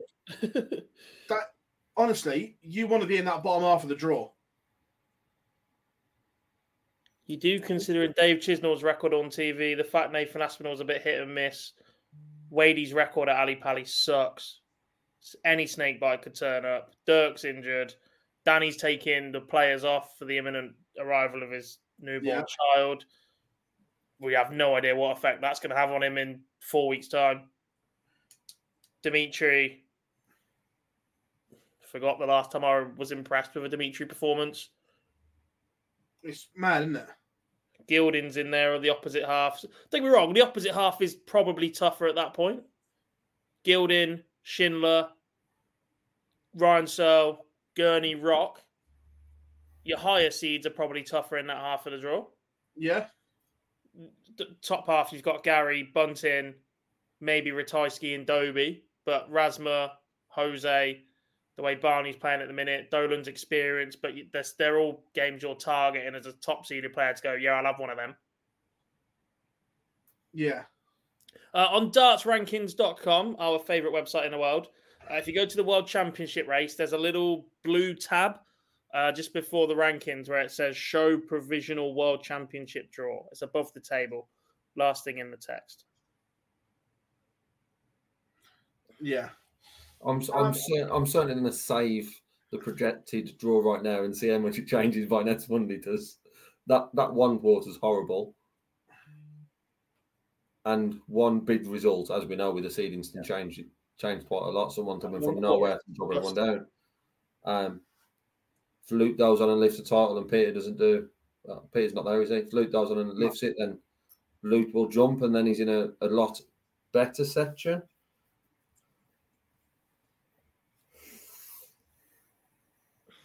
Yeah. Can Luke overtake Peter? Yes, if he wins it. Cool. He'd only be 4.7k behind MVG. So 1 and 2 are set. Michael and Michael cannot change places, cannot move from 1 and 2. Anything in green can't change. So 1, 2, 5, and 6 cannot be caught. Yeah. Interesting. Right. Premier League. Just go with your horses. Are we in agreement that there is only one place up for grabs now? Are all the rest shooting for one spot at the moment? Yes. Cross was already one that was shading one of those last two. Yeah, I agree. His I form think this he's in year, there. the Euro Tours. He was already, if I had to pick my 8 for the last 6 weeks, Rob Cross has been in that 8. But it wasn't got nailed on. And if somebody else goes and wins, if Adobe had won the Grand Slam and a Cullen had won the Players, then there was a chance Rob misses out. I don't think he misses out now. No, I'm with you. So we're going Smith, Van Gerwen, Humphries, Aspinall as your top 4. Then 3 that we think will get invites: Price, Wright, Cross. 1 left. They're the 7, unless something ridiculous happens in these 2 weeks. Yeah. Not 2 weeks, 2 months. Sorry. Players in the world, unless something. We have 2 sort of not out of nowhere finalists, but 2 who are not in that 7 finalists. And all we have a Players' Championship winner who is a fashionable winner, shall we say. Then that can change. Trying to think of the right terminology to use there. Fashionable is probably the right one to start with. Someone who's sat nicely positioned in the rankings, but not in that 7, goes on and wins the Players, then it probably change. It could change. Anderson will decline 100%. How are we doing, AB? Hope you are good. Evening, Rob. Right. Players' Championship finals. News broke this evening that Danny Noppert, the number 9 seed, will not go to Minehead due to the, as Gob said earlier, the impending birth of his second child. Dylan Sledden get the luck of the draw, shall we say. I did make something. 2 seconds. There we are. So there are worse places to drop into the draw as well, by the way. There we have the draw.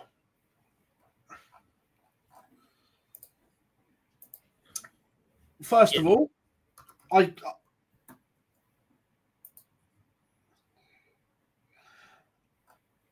understand that not everyone can play on the main stage. However, there are a few questionables on stage 2. I get that you've still got to put an experience out there as well, but I also think that some of that needs to be rotated. From recent memory, Johnny Clayton is always the stage 2 guy. Yeah. That needs changing up a bit for me.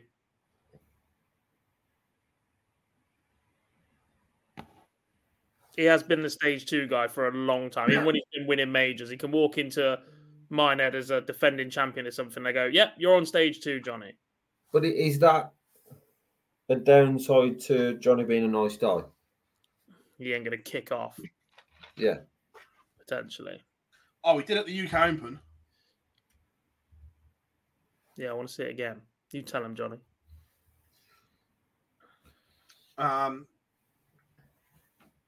But that's the draw. That's where people are playing. Yes. Round 1. The order of play, but yeah. Who's in danger?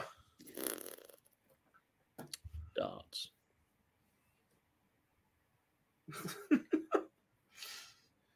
Darts is in danger. Where's Van Gogh? And he plays second to last on the main stage in the evening session. He takes on Callan Ridge. He's seeded 40 for the event, so he's on the right-hand side, not the left. Who's in danger? Mickey Mansell is in a world of trouble. The bullet will shoot him. No. Are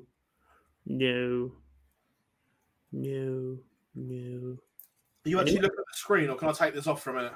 I'm looking at the PDC because it's in draw bracket order as well. I was just double checking. I didn't want to take it off when you were looking at it. So let's bring us back for a minute.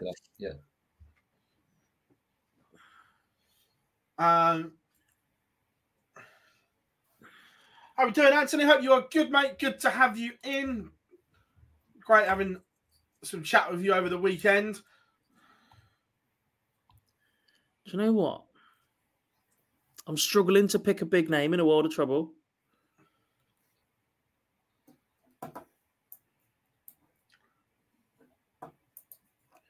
Even those that are struggling, famous last words, but even in the form he's in right now, Michael Smith should beat Richard Vainster. Yeah, I looked at that Michael one though. Talent, especially over the short format. Over the short format, I think Heta maybe. Jules Van Dongen has played some exceptional stuff in the last 3 months. So has Heta. I agree, he has. But over that short format, I think that's a potential upset. I agree, Heta has played some good stuff. But out of the lower seeds, Van Dongen is one that... I think the Minehead crowd are in trouble when Ricardo Petrescu plays Christian Kist. Yeah. Maybe. There's a couple of being backed up, I'm guessing that's on stage 2. I look at it. Dirk's shoulder is in absolute bits, and he plays Watamina, who doesn't play well on TV. That could be an absolute stinker. Well, that's on stage 2 as well. Yeah, for a reason. There's no. Yeah. Let's be fair. They weren't putting that on the main stage. Yeah. Look, I'm not saying these players are definitely not going to lose, but if you're Johnny Clayton, you look up, there are worse draws than Stephen Burton at this point. If you're Michael Smith, we talked about the Veenstra draw, but then that's the winner of that Watamina Dirt Down. Yeah. If there's a time to, or an opportunity to play yourself into form, you're looking at that draw and you think, well, even that little section at the bottom, Joe Cullen in the 3rd round. Well, another one. Joe Cullen's Minehead record is horrific. Yeah, but do I back Jamie Hughes to do a job on him? Not particularly. That's like everybody that's struggling or has a bad record there, without being disrespectful to anybody else, has come out okay here. Despite the fact the seeding's absolutely all over the gaff, you're not looking at it going, oh, bloody hell, we didn't want him. With any of them, really. Heta is possibly the only one where you're going, actually, if you could handpick, you probably wouldn't pick to play Jules right now. No, I agree. It's interesting. How are we doing, Joel? Hope you are good. So we've got the projected draw. I would like your semi-finalists chat room as well. Who are you going to get through the quarters?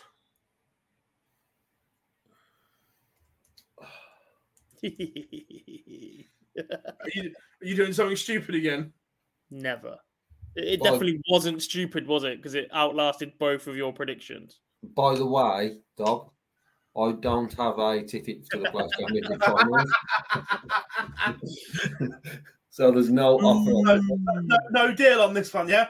No deal on this one. No deal. Sorry, yeah, we'll put the draw up again for not in draw bracket order, but at least you can.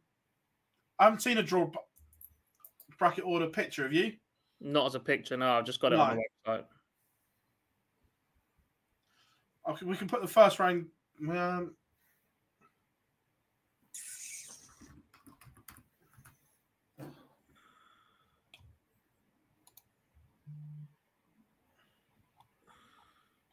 So this is the order of play for the first rounds.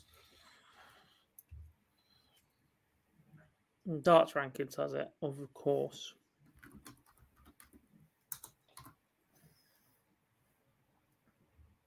Do you want to share a screen to put it up or not? Because you're better than I am. I don't have a screen because I am not at home. Of course he's not at home. There's no Prime bottles in the background. Ooh, Prime boy. Sounds like a bit of a buy that did, mate.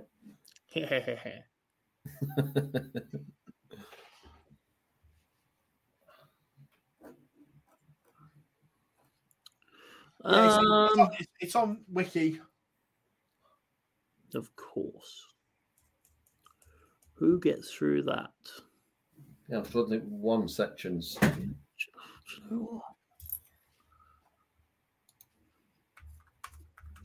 Yes. Section 2 is where I'm really struggling.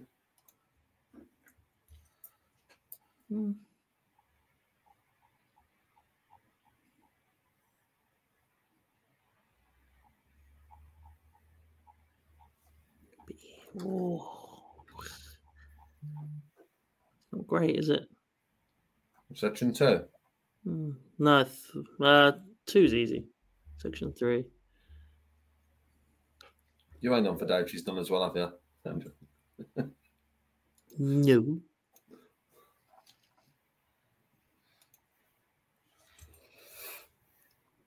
Right.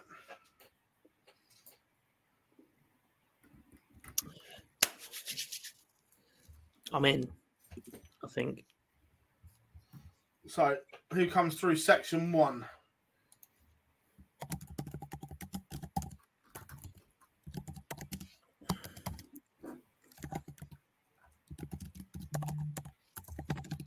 Section 1 was my easiest one.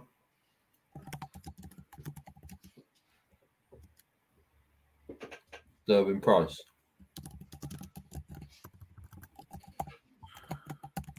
Gob? Hang on.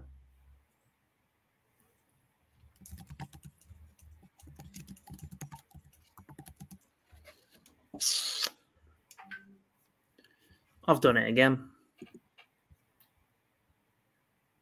Bunting makes another semi-final.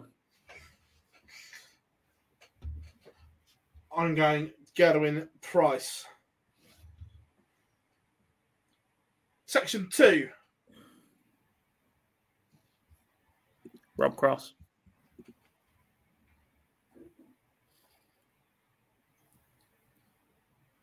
Boise. Darryl Durney.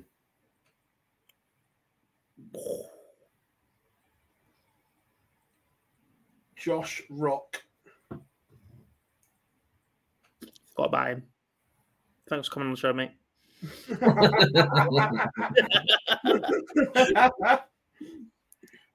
Section 3. Gary.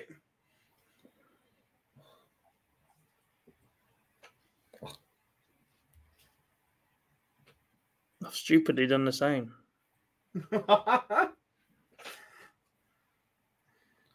I've done Luke Humphries, but more on the base of that. Section is so poor. The bottom section of that means he then gets to Derry or Wade at the quarterfinals. Where it's a little bit longer. And I'm now at the stance of Luke Humphries. He's that good. Get him early or you don't get him at all. Yeah. And I don't see anyone who gets him from that bottom section. So I've done Humphries. And section 4.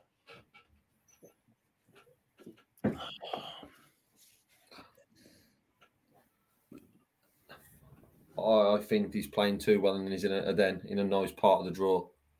You've both tipped him to leave first round, but I've got him go into the semi-finals, Damon Herter. I didn't say lose first round. He's the biggest name. He's the biggest name. He's the most informed player with the toughest draw right now. Doesn't mean he's losing first game. How well he's playing, for me, that's the section you probably want to be in. Because you look at the other names, they're not in the form.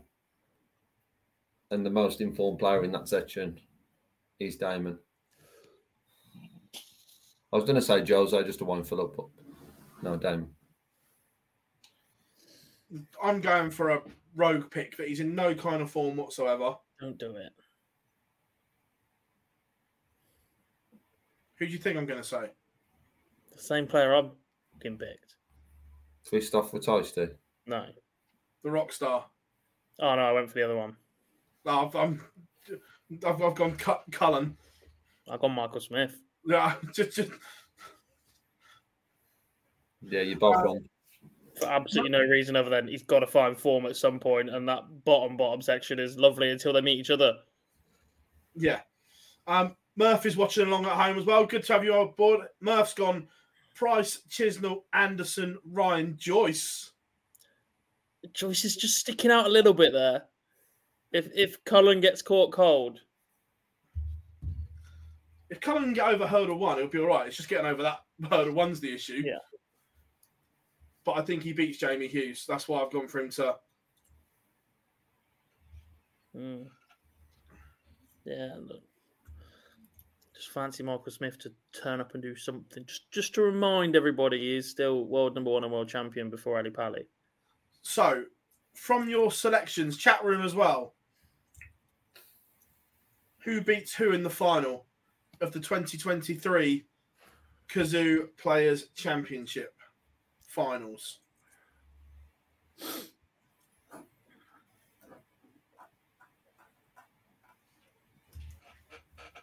Christ.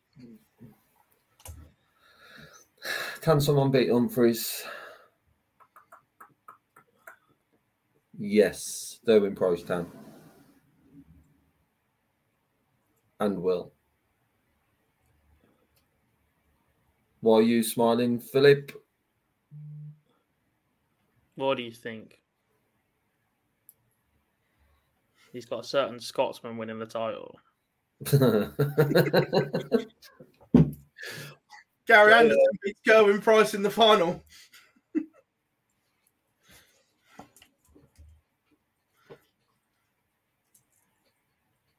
Rob Cross beats Gary in the final.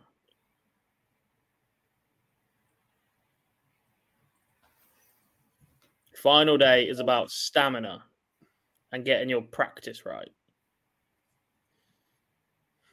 And if not, I hope your B game lasts a bit longer than the other guy. Yeah, hope someone's had more practice than you.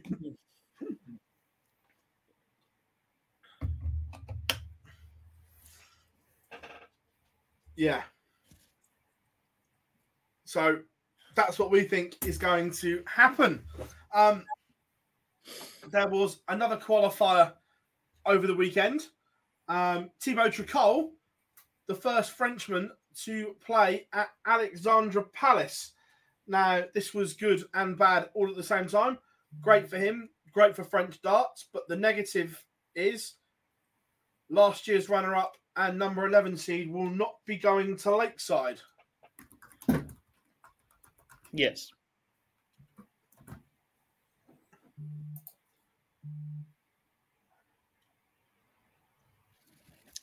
Look, I addressed this earlier. I said it with Matt as well yesterday. The risk of potentially losing a player like Thibaut to the tournament is, whilst upsetting or annoying, it's less damaging than them having waited until this moment to do the draw. They had to get the draw done. They had to get tickets on sale.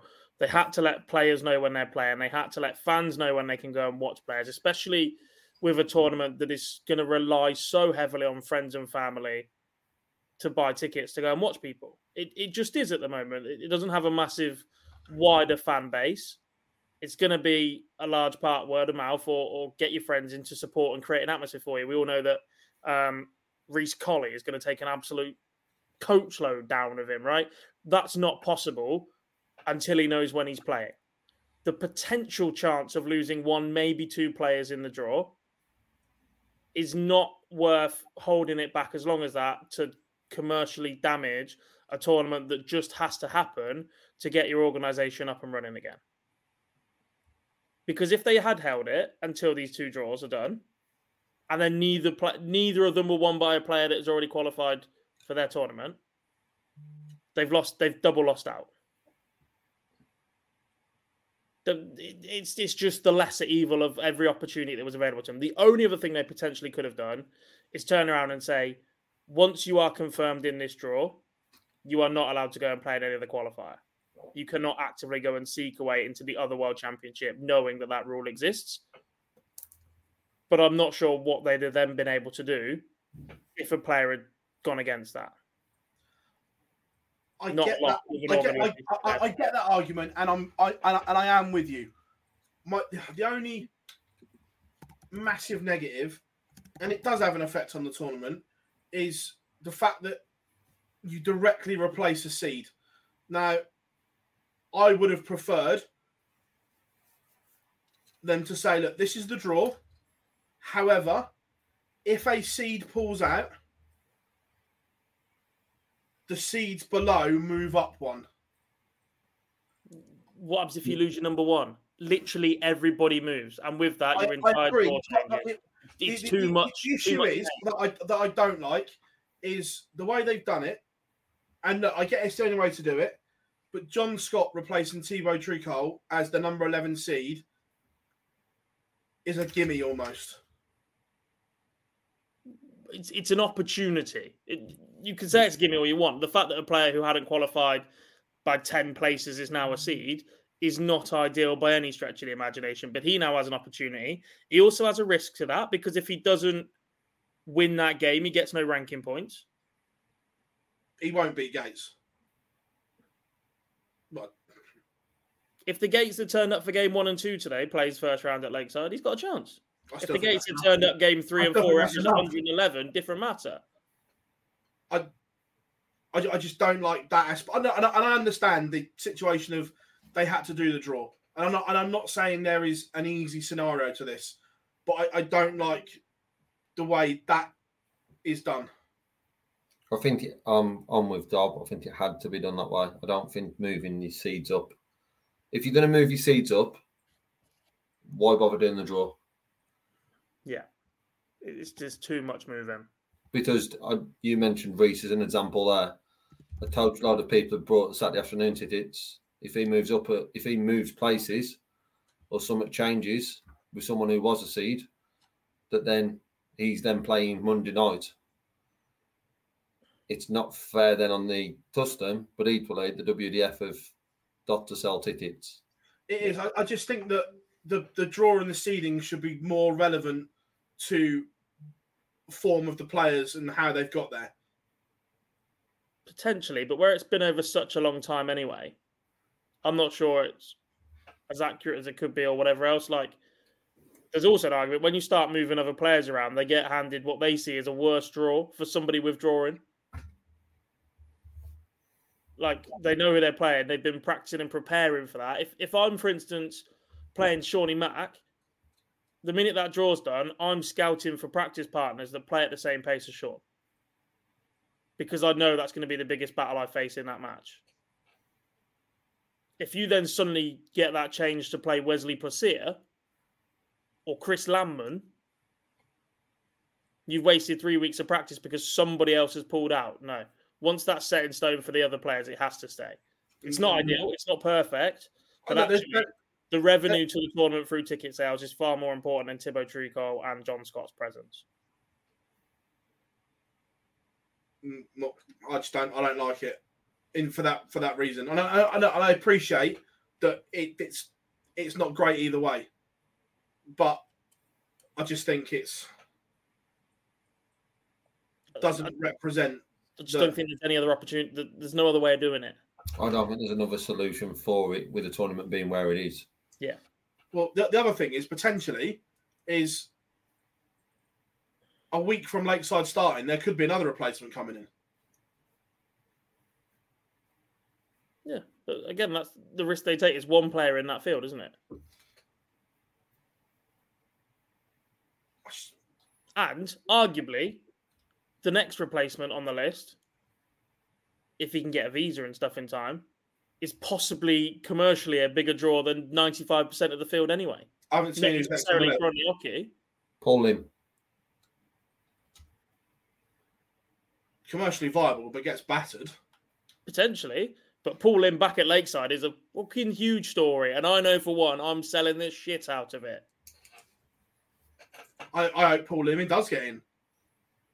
At this point, it probably suits everybody. Białecki gets to go and play in the PDC, where he was a World Youth semi-finalist this year and is looking for a tour card and earns guaranteed a lot more money as a first round. And Paul Lim gets to play at Lakeside again, which is a massive story for them. And punters are also happy. Win-win. Let it happen. In fact, that's it. We have decided. Sebastian Białecki will win the West Europe PDC qualifier. Do you think Stockmarsh and...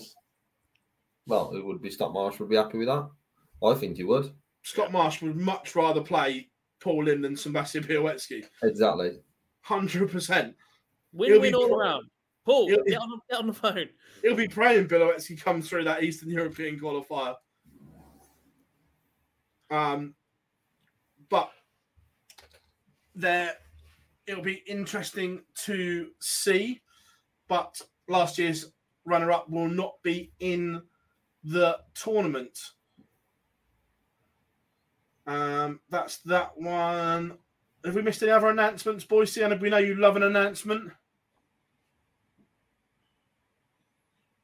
I feel like we have. It's been too long. No, I'm going to say no and then be corrected shortly. Also, remember the live lounge live Monday, the 11th of December. By the look of it, we've got a decent little crowd coming already. Yes. How many days away is it, Dom? Your maths was terrible. I don't have that size. I thought it was 2 weeks away. I'm not going to lie. 21. Yeah. For those that are asking, we spoke about this at the start. Yes, there was a DRA announcement, but the same as with McKinstry and Wessel Nyman, at the moment it's an allegation, so we're not going to make any comment on it until anything happens. At the moment, it's an allegation. They've been suspended. We will discuss at a later date if they are found guilty and banned or found innocent and allowed to play. It's not the fact it's an allegation; it's an ongoing investigation. That's what I mean, yeah. But it's an allegation of suspicious betting patterns. So they have an upcoming hearing at some point. So we won't make any comment until after it's been dealt with. Graham, to answer your question, the live lounge live will be recorded. It will be the same as a normal setup, apart from we will be together in the same room with a few friends. And some beers. And talking nonsense. We have some special guests as well. So make sure you get yourself along. It is on our Facebook page, all the details. So head over there. I'm actually looking forward to it now. Yes. Are we testing equipment tomorrow as well, Gob? Yes, the camera's in the corner. Cool. Which means I have to drive. Yes, save me the walk. Lazy. You could pick me up. Leave my car out front because I've got a nice little parking spot, to be fair. It doesn't happen very often. Is Ward coming? We've invited him, Big Johnny. Make sure he gets that. I knew we'd missed something. The ADC Women's Tour Championship concluded at the weekend. Dieter Hedman picking up the title I'm not going to lie. What a semi-final comeback. I was watching it on and off, obviously, because I was at Wolverhampton, but super stuff for Dieter winning that. Did not see that coming at all. No, I agree. Not from being 3-0 down in the semi, then to Leeds as well. No. I guess that shows a couple of things. One, Dieter's still got that drive and that level when she needs it. Two, are we concerned about Lisa heading into Lakeside, that elbow might not hold up just yet? Not picked up a dart in 7 weeks before this. Incredibly brave just to go up and play, by the way, in the first event. To get over the line in the quarterfinal and then be 3-0 in the semi-final, but not played in 7 weeks before this. Lakeside is a fortnight away.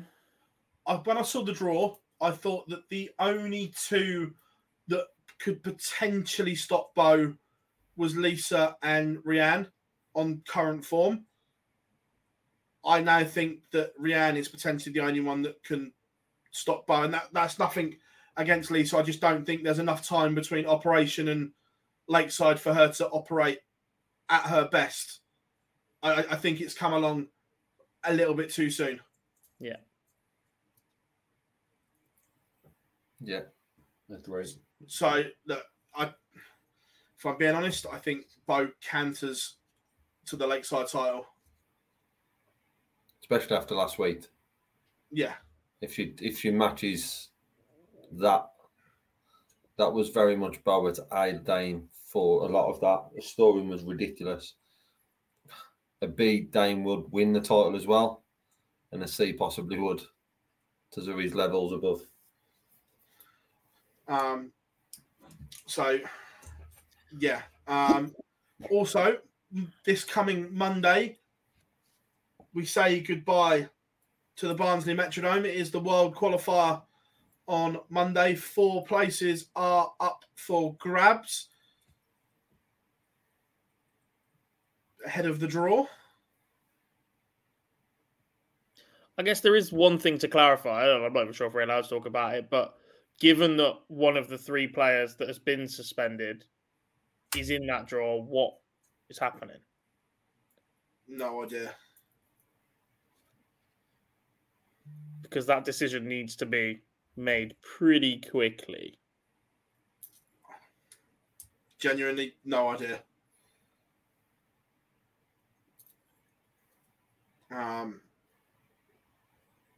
Yeah, we'll see. But if you're picking a couple to come through that qualifier, who are you picking? Of course, he was missing out first.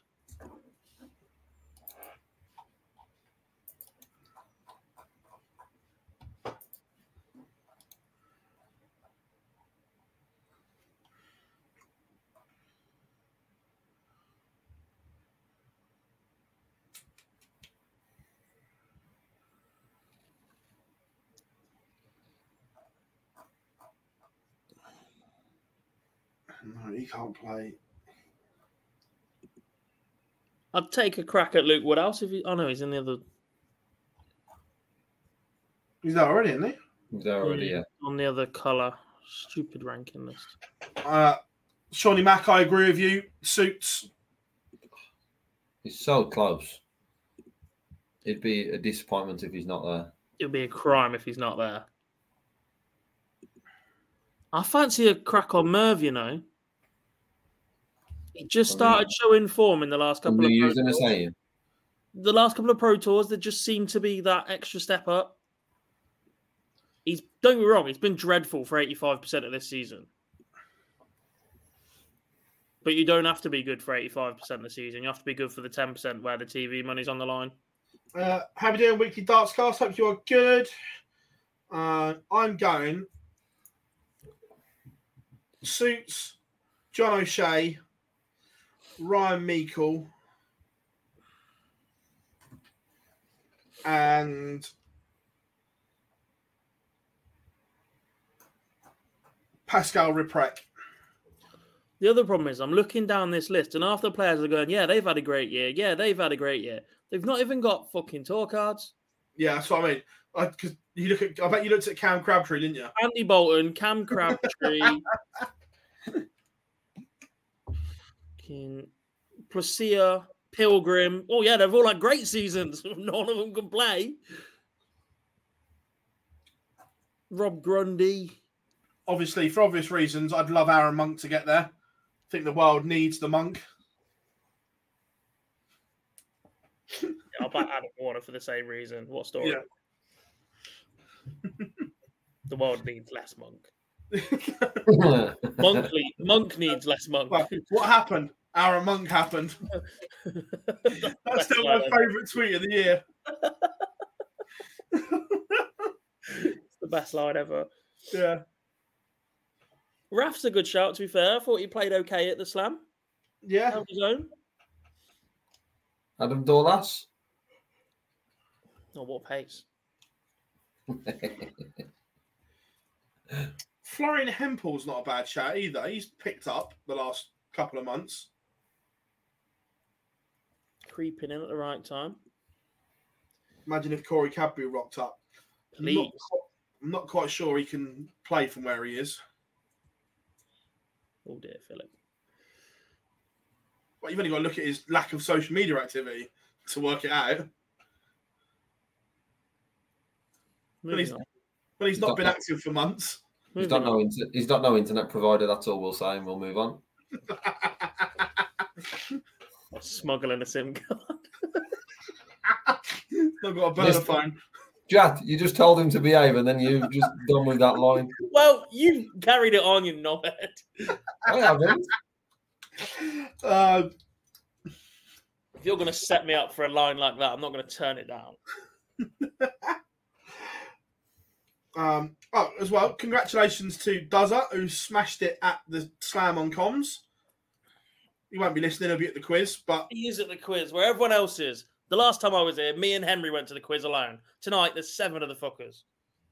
That's unfortunate. But Matt Edgar is next door watching Coronation Street. Fairs. So that's the world qualifier. Get your questions in then. We'll do 10 minutes or 9 minutes of question time as well. Oh, very precise again, Philip. Yeah, just go. What's his release? Genuinely, I've not got any inside info. I just look at when he posts on social that he's always active, like always, and now he's not. Is inside info a pun? I'm putting 2 and 2 together and getting 4, but I may be way off. Can you two behave yourself, please? Always. Yeah, Andrew, we spoke about this earlier. For us, top 7 done. 1 place up for grabs.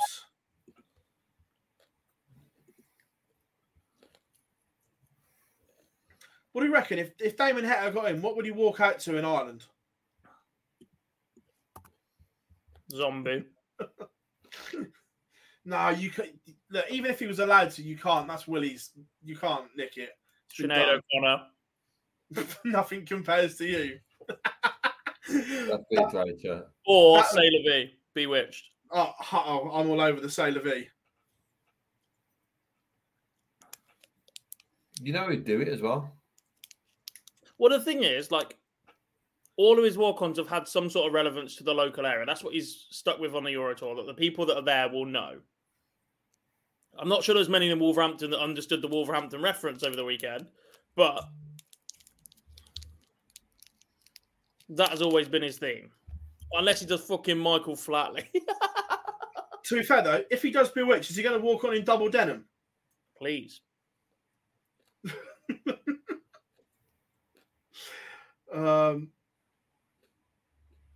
Yeah. Right, so get your questions in then, folks. I know Shawnee Mack was in the chat room earlier. Good to have you in as always, mate.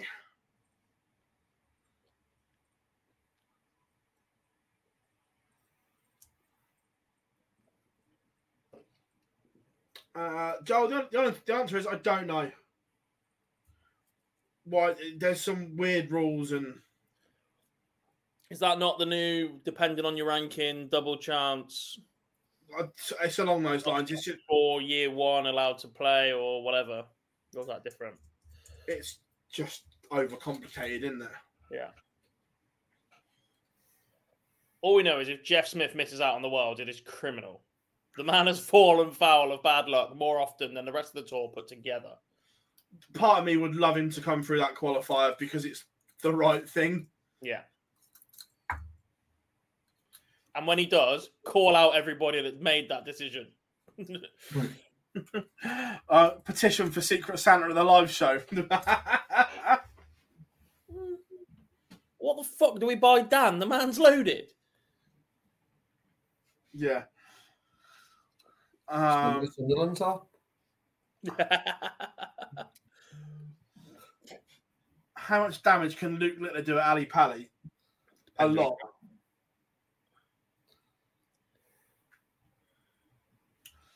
Yeah, agree. Barry, probably not, because I'm in London for the media day and we're going to do something with a draw, so we probably can't do the draw and the qualifier. What date's that? Monday. All on Monday next week. 27th. Yeah. Yes. Yeah. And Philip, there is no live lounge next Monday. No. We will be doing the live lounge on Tuesday, everyone, because of the World Championship draw. Obviously, I'm at the media day, and then getting back from London and everything is impossible. So we will live lounge on Tuesday next week, where we will dissect the draw.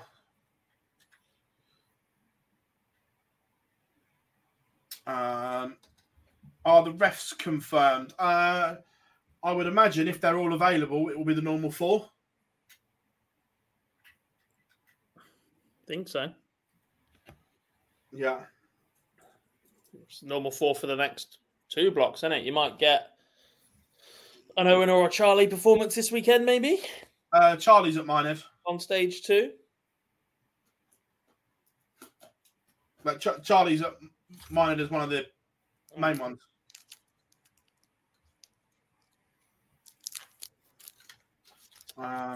Do you think the PDC will be gutted Humphries wasn't in the Premier League this year? No. No. Should he have been? Yes. But does it absolutely justify their logic that he's gone away and won 2 majors in a year where they said he wasn't ready and now he comes back an even more mature person? Yes. Yeah.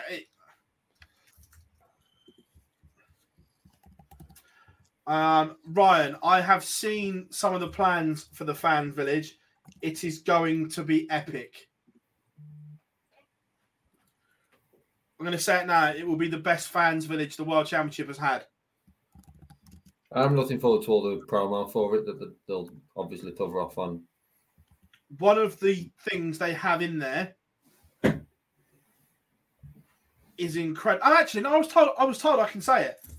So, one of the things... Yeah. I got told I could drop it in. One of the things they're going to have in the fans village is they're going to have a commentary booth where you and your mate can reproduce the commentary. Can't speak from that leg, and they'll record it and send it to you as like a digital download or whatever. So over Instagram and TikTok, be prepared to see a lot of them. But that's genius. Yeah. The greatest leg of all time. Come and have a crack at it. Brilliant. Yeah. I've seen some of the plans. It's going to be epic. Do you know what my favourite part about the fans village is? Whenever they go live with On the Wire and then somebody swears and Dan Dawson just looks like a disappointed father. But also what I like as well, they're moving. So you've been to Ali Pally. You know where you come through the main doors and it's all right in front of you, isn't it? Yeah. So they're moving it to almost the middle of the room. Yeah. So it's not congested by the doors, which I like. Yes. Isn't that where the food stalls were in the smack bang in the middle? So they're moving it sort of to the left. Down. Yeah. Because normally you walk in, there's just the rows and rows of the card booths, isn't there? Yes. Yeah. Straight in front of you. Yeah. I walked in last year. Obviously, Richardson's DJing. Hello, mate. I'll get some 5 on for you. So basically, you can go to a box and shout they're both on 9s. Yeah, but I'm all for it.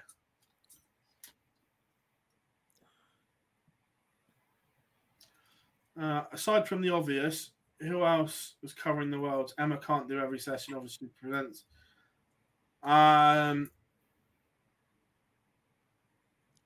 No comment. That means you already know. Yeah. However, I still would, and I say this every year, phone up David Croft and give the man what he wants. I can tell you it's not him. I know. Because he's too big time on the F1, but phone up David Croft and give him whatever he wants. Yeah.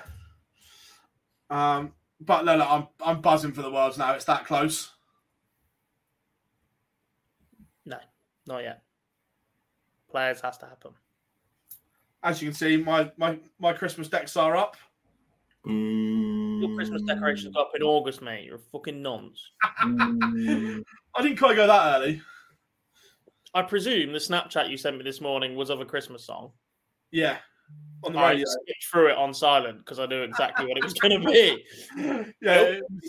Nope. It is 7:20 in the morning. I do not need to see that shit. I don't even download any picture he puts in our online darts chat anymore because I know it's going to be his radio or a Christmas Sunday or a screenshot of Spotify. Yeah. Just don't download them. I just put the sick emoji and move on to the rest of my day. Yes, Shawnee. Max approves of the Christmas decorations. I'm all for it. Have you got yours up, Shawnee? Oh, Sean, I did have a high opinion of you. That's dropped. Every major city has their Christmas lights on, so what's the issue? You've fallen for it, Phil. You've fallen for the trap. No. Every major city has their Christmas lights on so they can commercialise the shit out of it. I've got a queue outside my front room to come and see mine. Charge them. Want to be very careful how you wording that. Hello, Hampshire Police. Yeah, it's this one. This Saturday. See, Shawnee's are going up. The Saturday's okay. That's the weekend before December. I'll allow it. No, it's not. I'll allow it. That's the absolute earliest, though. 1st of December.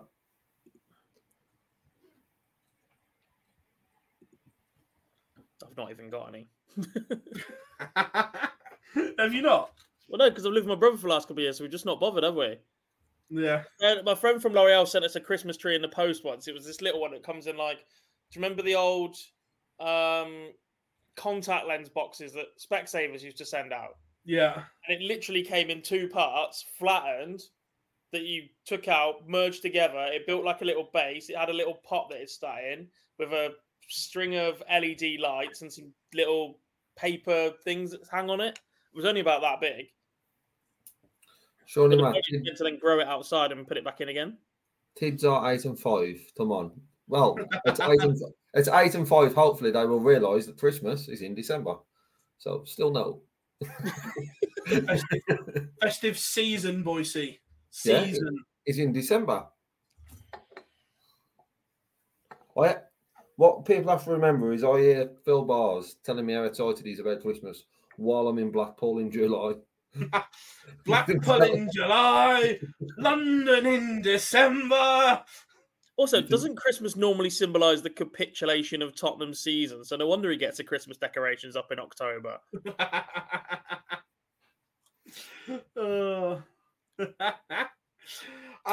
Everyone, thank you very much for your support as always. Remember, running you through stuff, bringing you everything from Minehead. Then we will be at the media day on Monday. We will have some sort of stream to work on the finer details for the World Championship draw. Live Lounge will be next Tuesday, so we can then dissect the draw and everything there. And Monday, the 11th of December, the Live Lounge live from the Prince of Wales in Ilkeston head over to our Facebook page. The event is there. Already got a nice little guest list coming along nicely. I think we're up to about 25, 26 plus special guests. So buzzing for that. Other than that, boys, it's been emotional. It's been all right. It's been all right. We ended on talk about Christmas, so we put me on a downer in November. Yes. On good news, England drew with Macedonia in the football tonight. Southgate in. I best get that picture ready, Southgate then to send around. Get the waistcoat out! Get the waistcoat out! As I've got Christmas pictures saved, Boyce's got the Southgate waistcoat picture saved. But everyone, we have been Online Darts. I've been Phil Bars, Jack Garwood, Lee Boyce. We are signing out. Remember, the Phil Taylor interview is on full over on our channel. Now we've finished, go and have a butcher's. But we will see you all very, very soon. He hasn't done it. Bye. Imagine the softest sheets you've ever felt. Now imagine them getting even softer over time. That's what you'll feel with Boll & Branch's organic cotton sheets. In a recent customer survey, 96% replied that Boll & Branch sheets get softer with every wash. Start getting your best night's sleep in these sheets that get softer and softer for years to come. Try their sheets with a 30-night guarantee. Plus, get 15% off your first order at bollandbranch.com. Code BUTTERY. Exclusions apply. See site for details. Mom deserves the best, and there's no better place to shop for Mother's Day than Whole Foods Market. They're your destination for unbeatable savings, from premium gifts to show-stopping flowers and irresistible desserts. Start by saving 33% with Prime on all body care and candles. Then get a 15-stem bunch of tulips for just $9.99 each with Prime. Round out Mom's menu with festive rosé, irresistible berry chantilly cake, and more special treats. Come celebrate Mother's Day at Whole Foods Market.